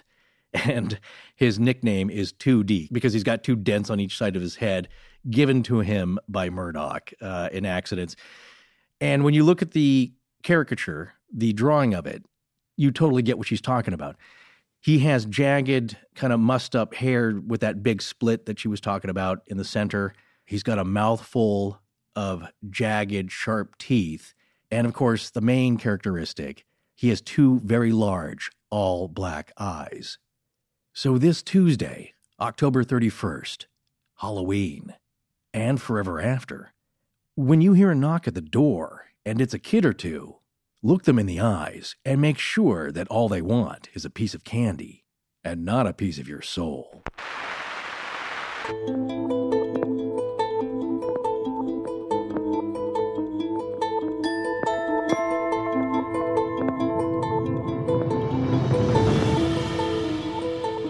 That's going to wrap up part 2 of our series on Black-Eyed Kids. We'll be dark next week, but back the week after with part 3. Please remember to support our sponsors, and if you'd like to attend our meetup in LA on December 2nd, RSVP on Facebook or via email to astonishingcontact@gmail.com. Special thanks to John Bolin. Hi, I'm Giovanni Weisman, Tiffany Philly Mai Esposito. and I give permission to Astonishing Legends to use my voice however they see fit, galaxy-wide in perpetuity. Our show is edited by Sarah Voorhees-Wendell, and the theme is by Judson Crane. Sound design is by Ryan McCullough. Special thanks to the ARC and its lead researcher, Tess Feifel. But most importantly, we want to thank our listeners. You can find us online at astonishinglegends.com, as well as Facebook, Patreon, Twitter, and Instagram. Copyright Scott Philbrook and Forrest Burgess. Good night.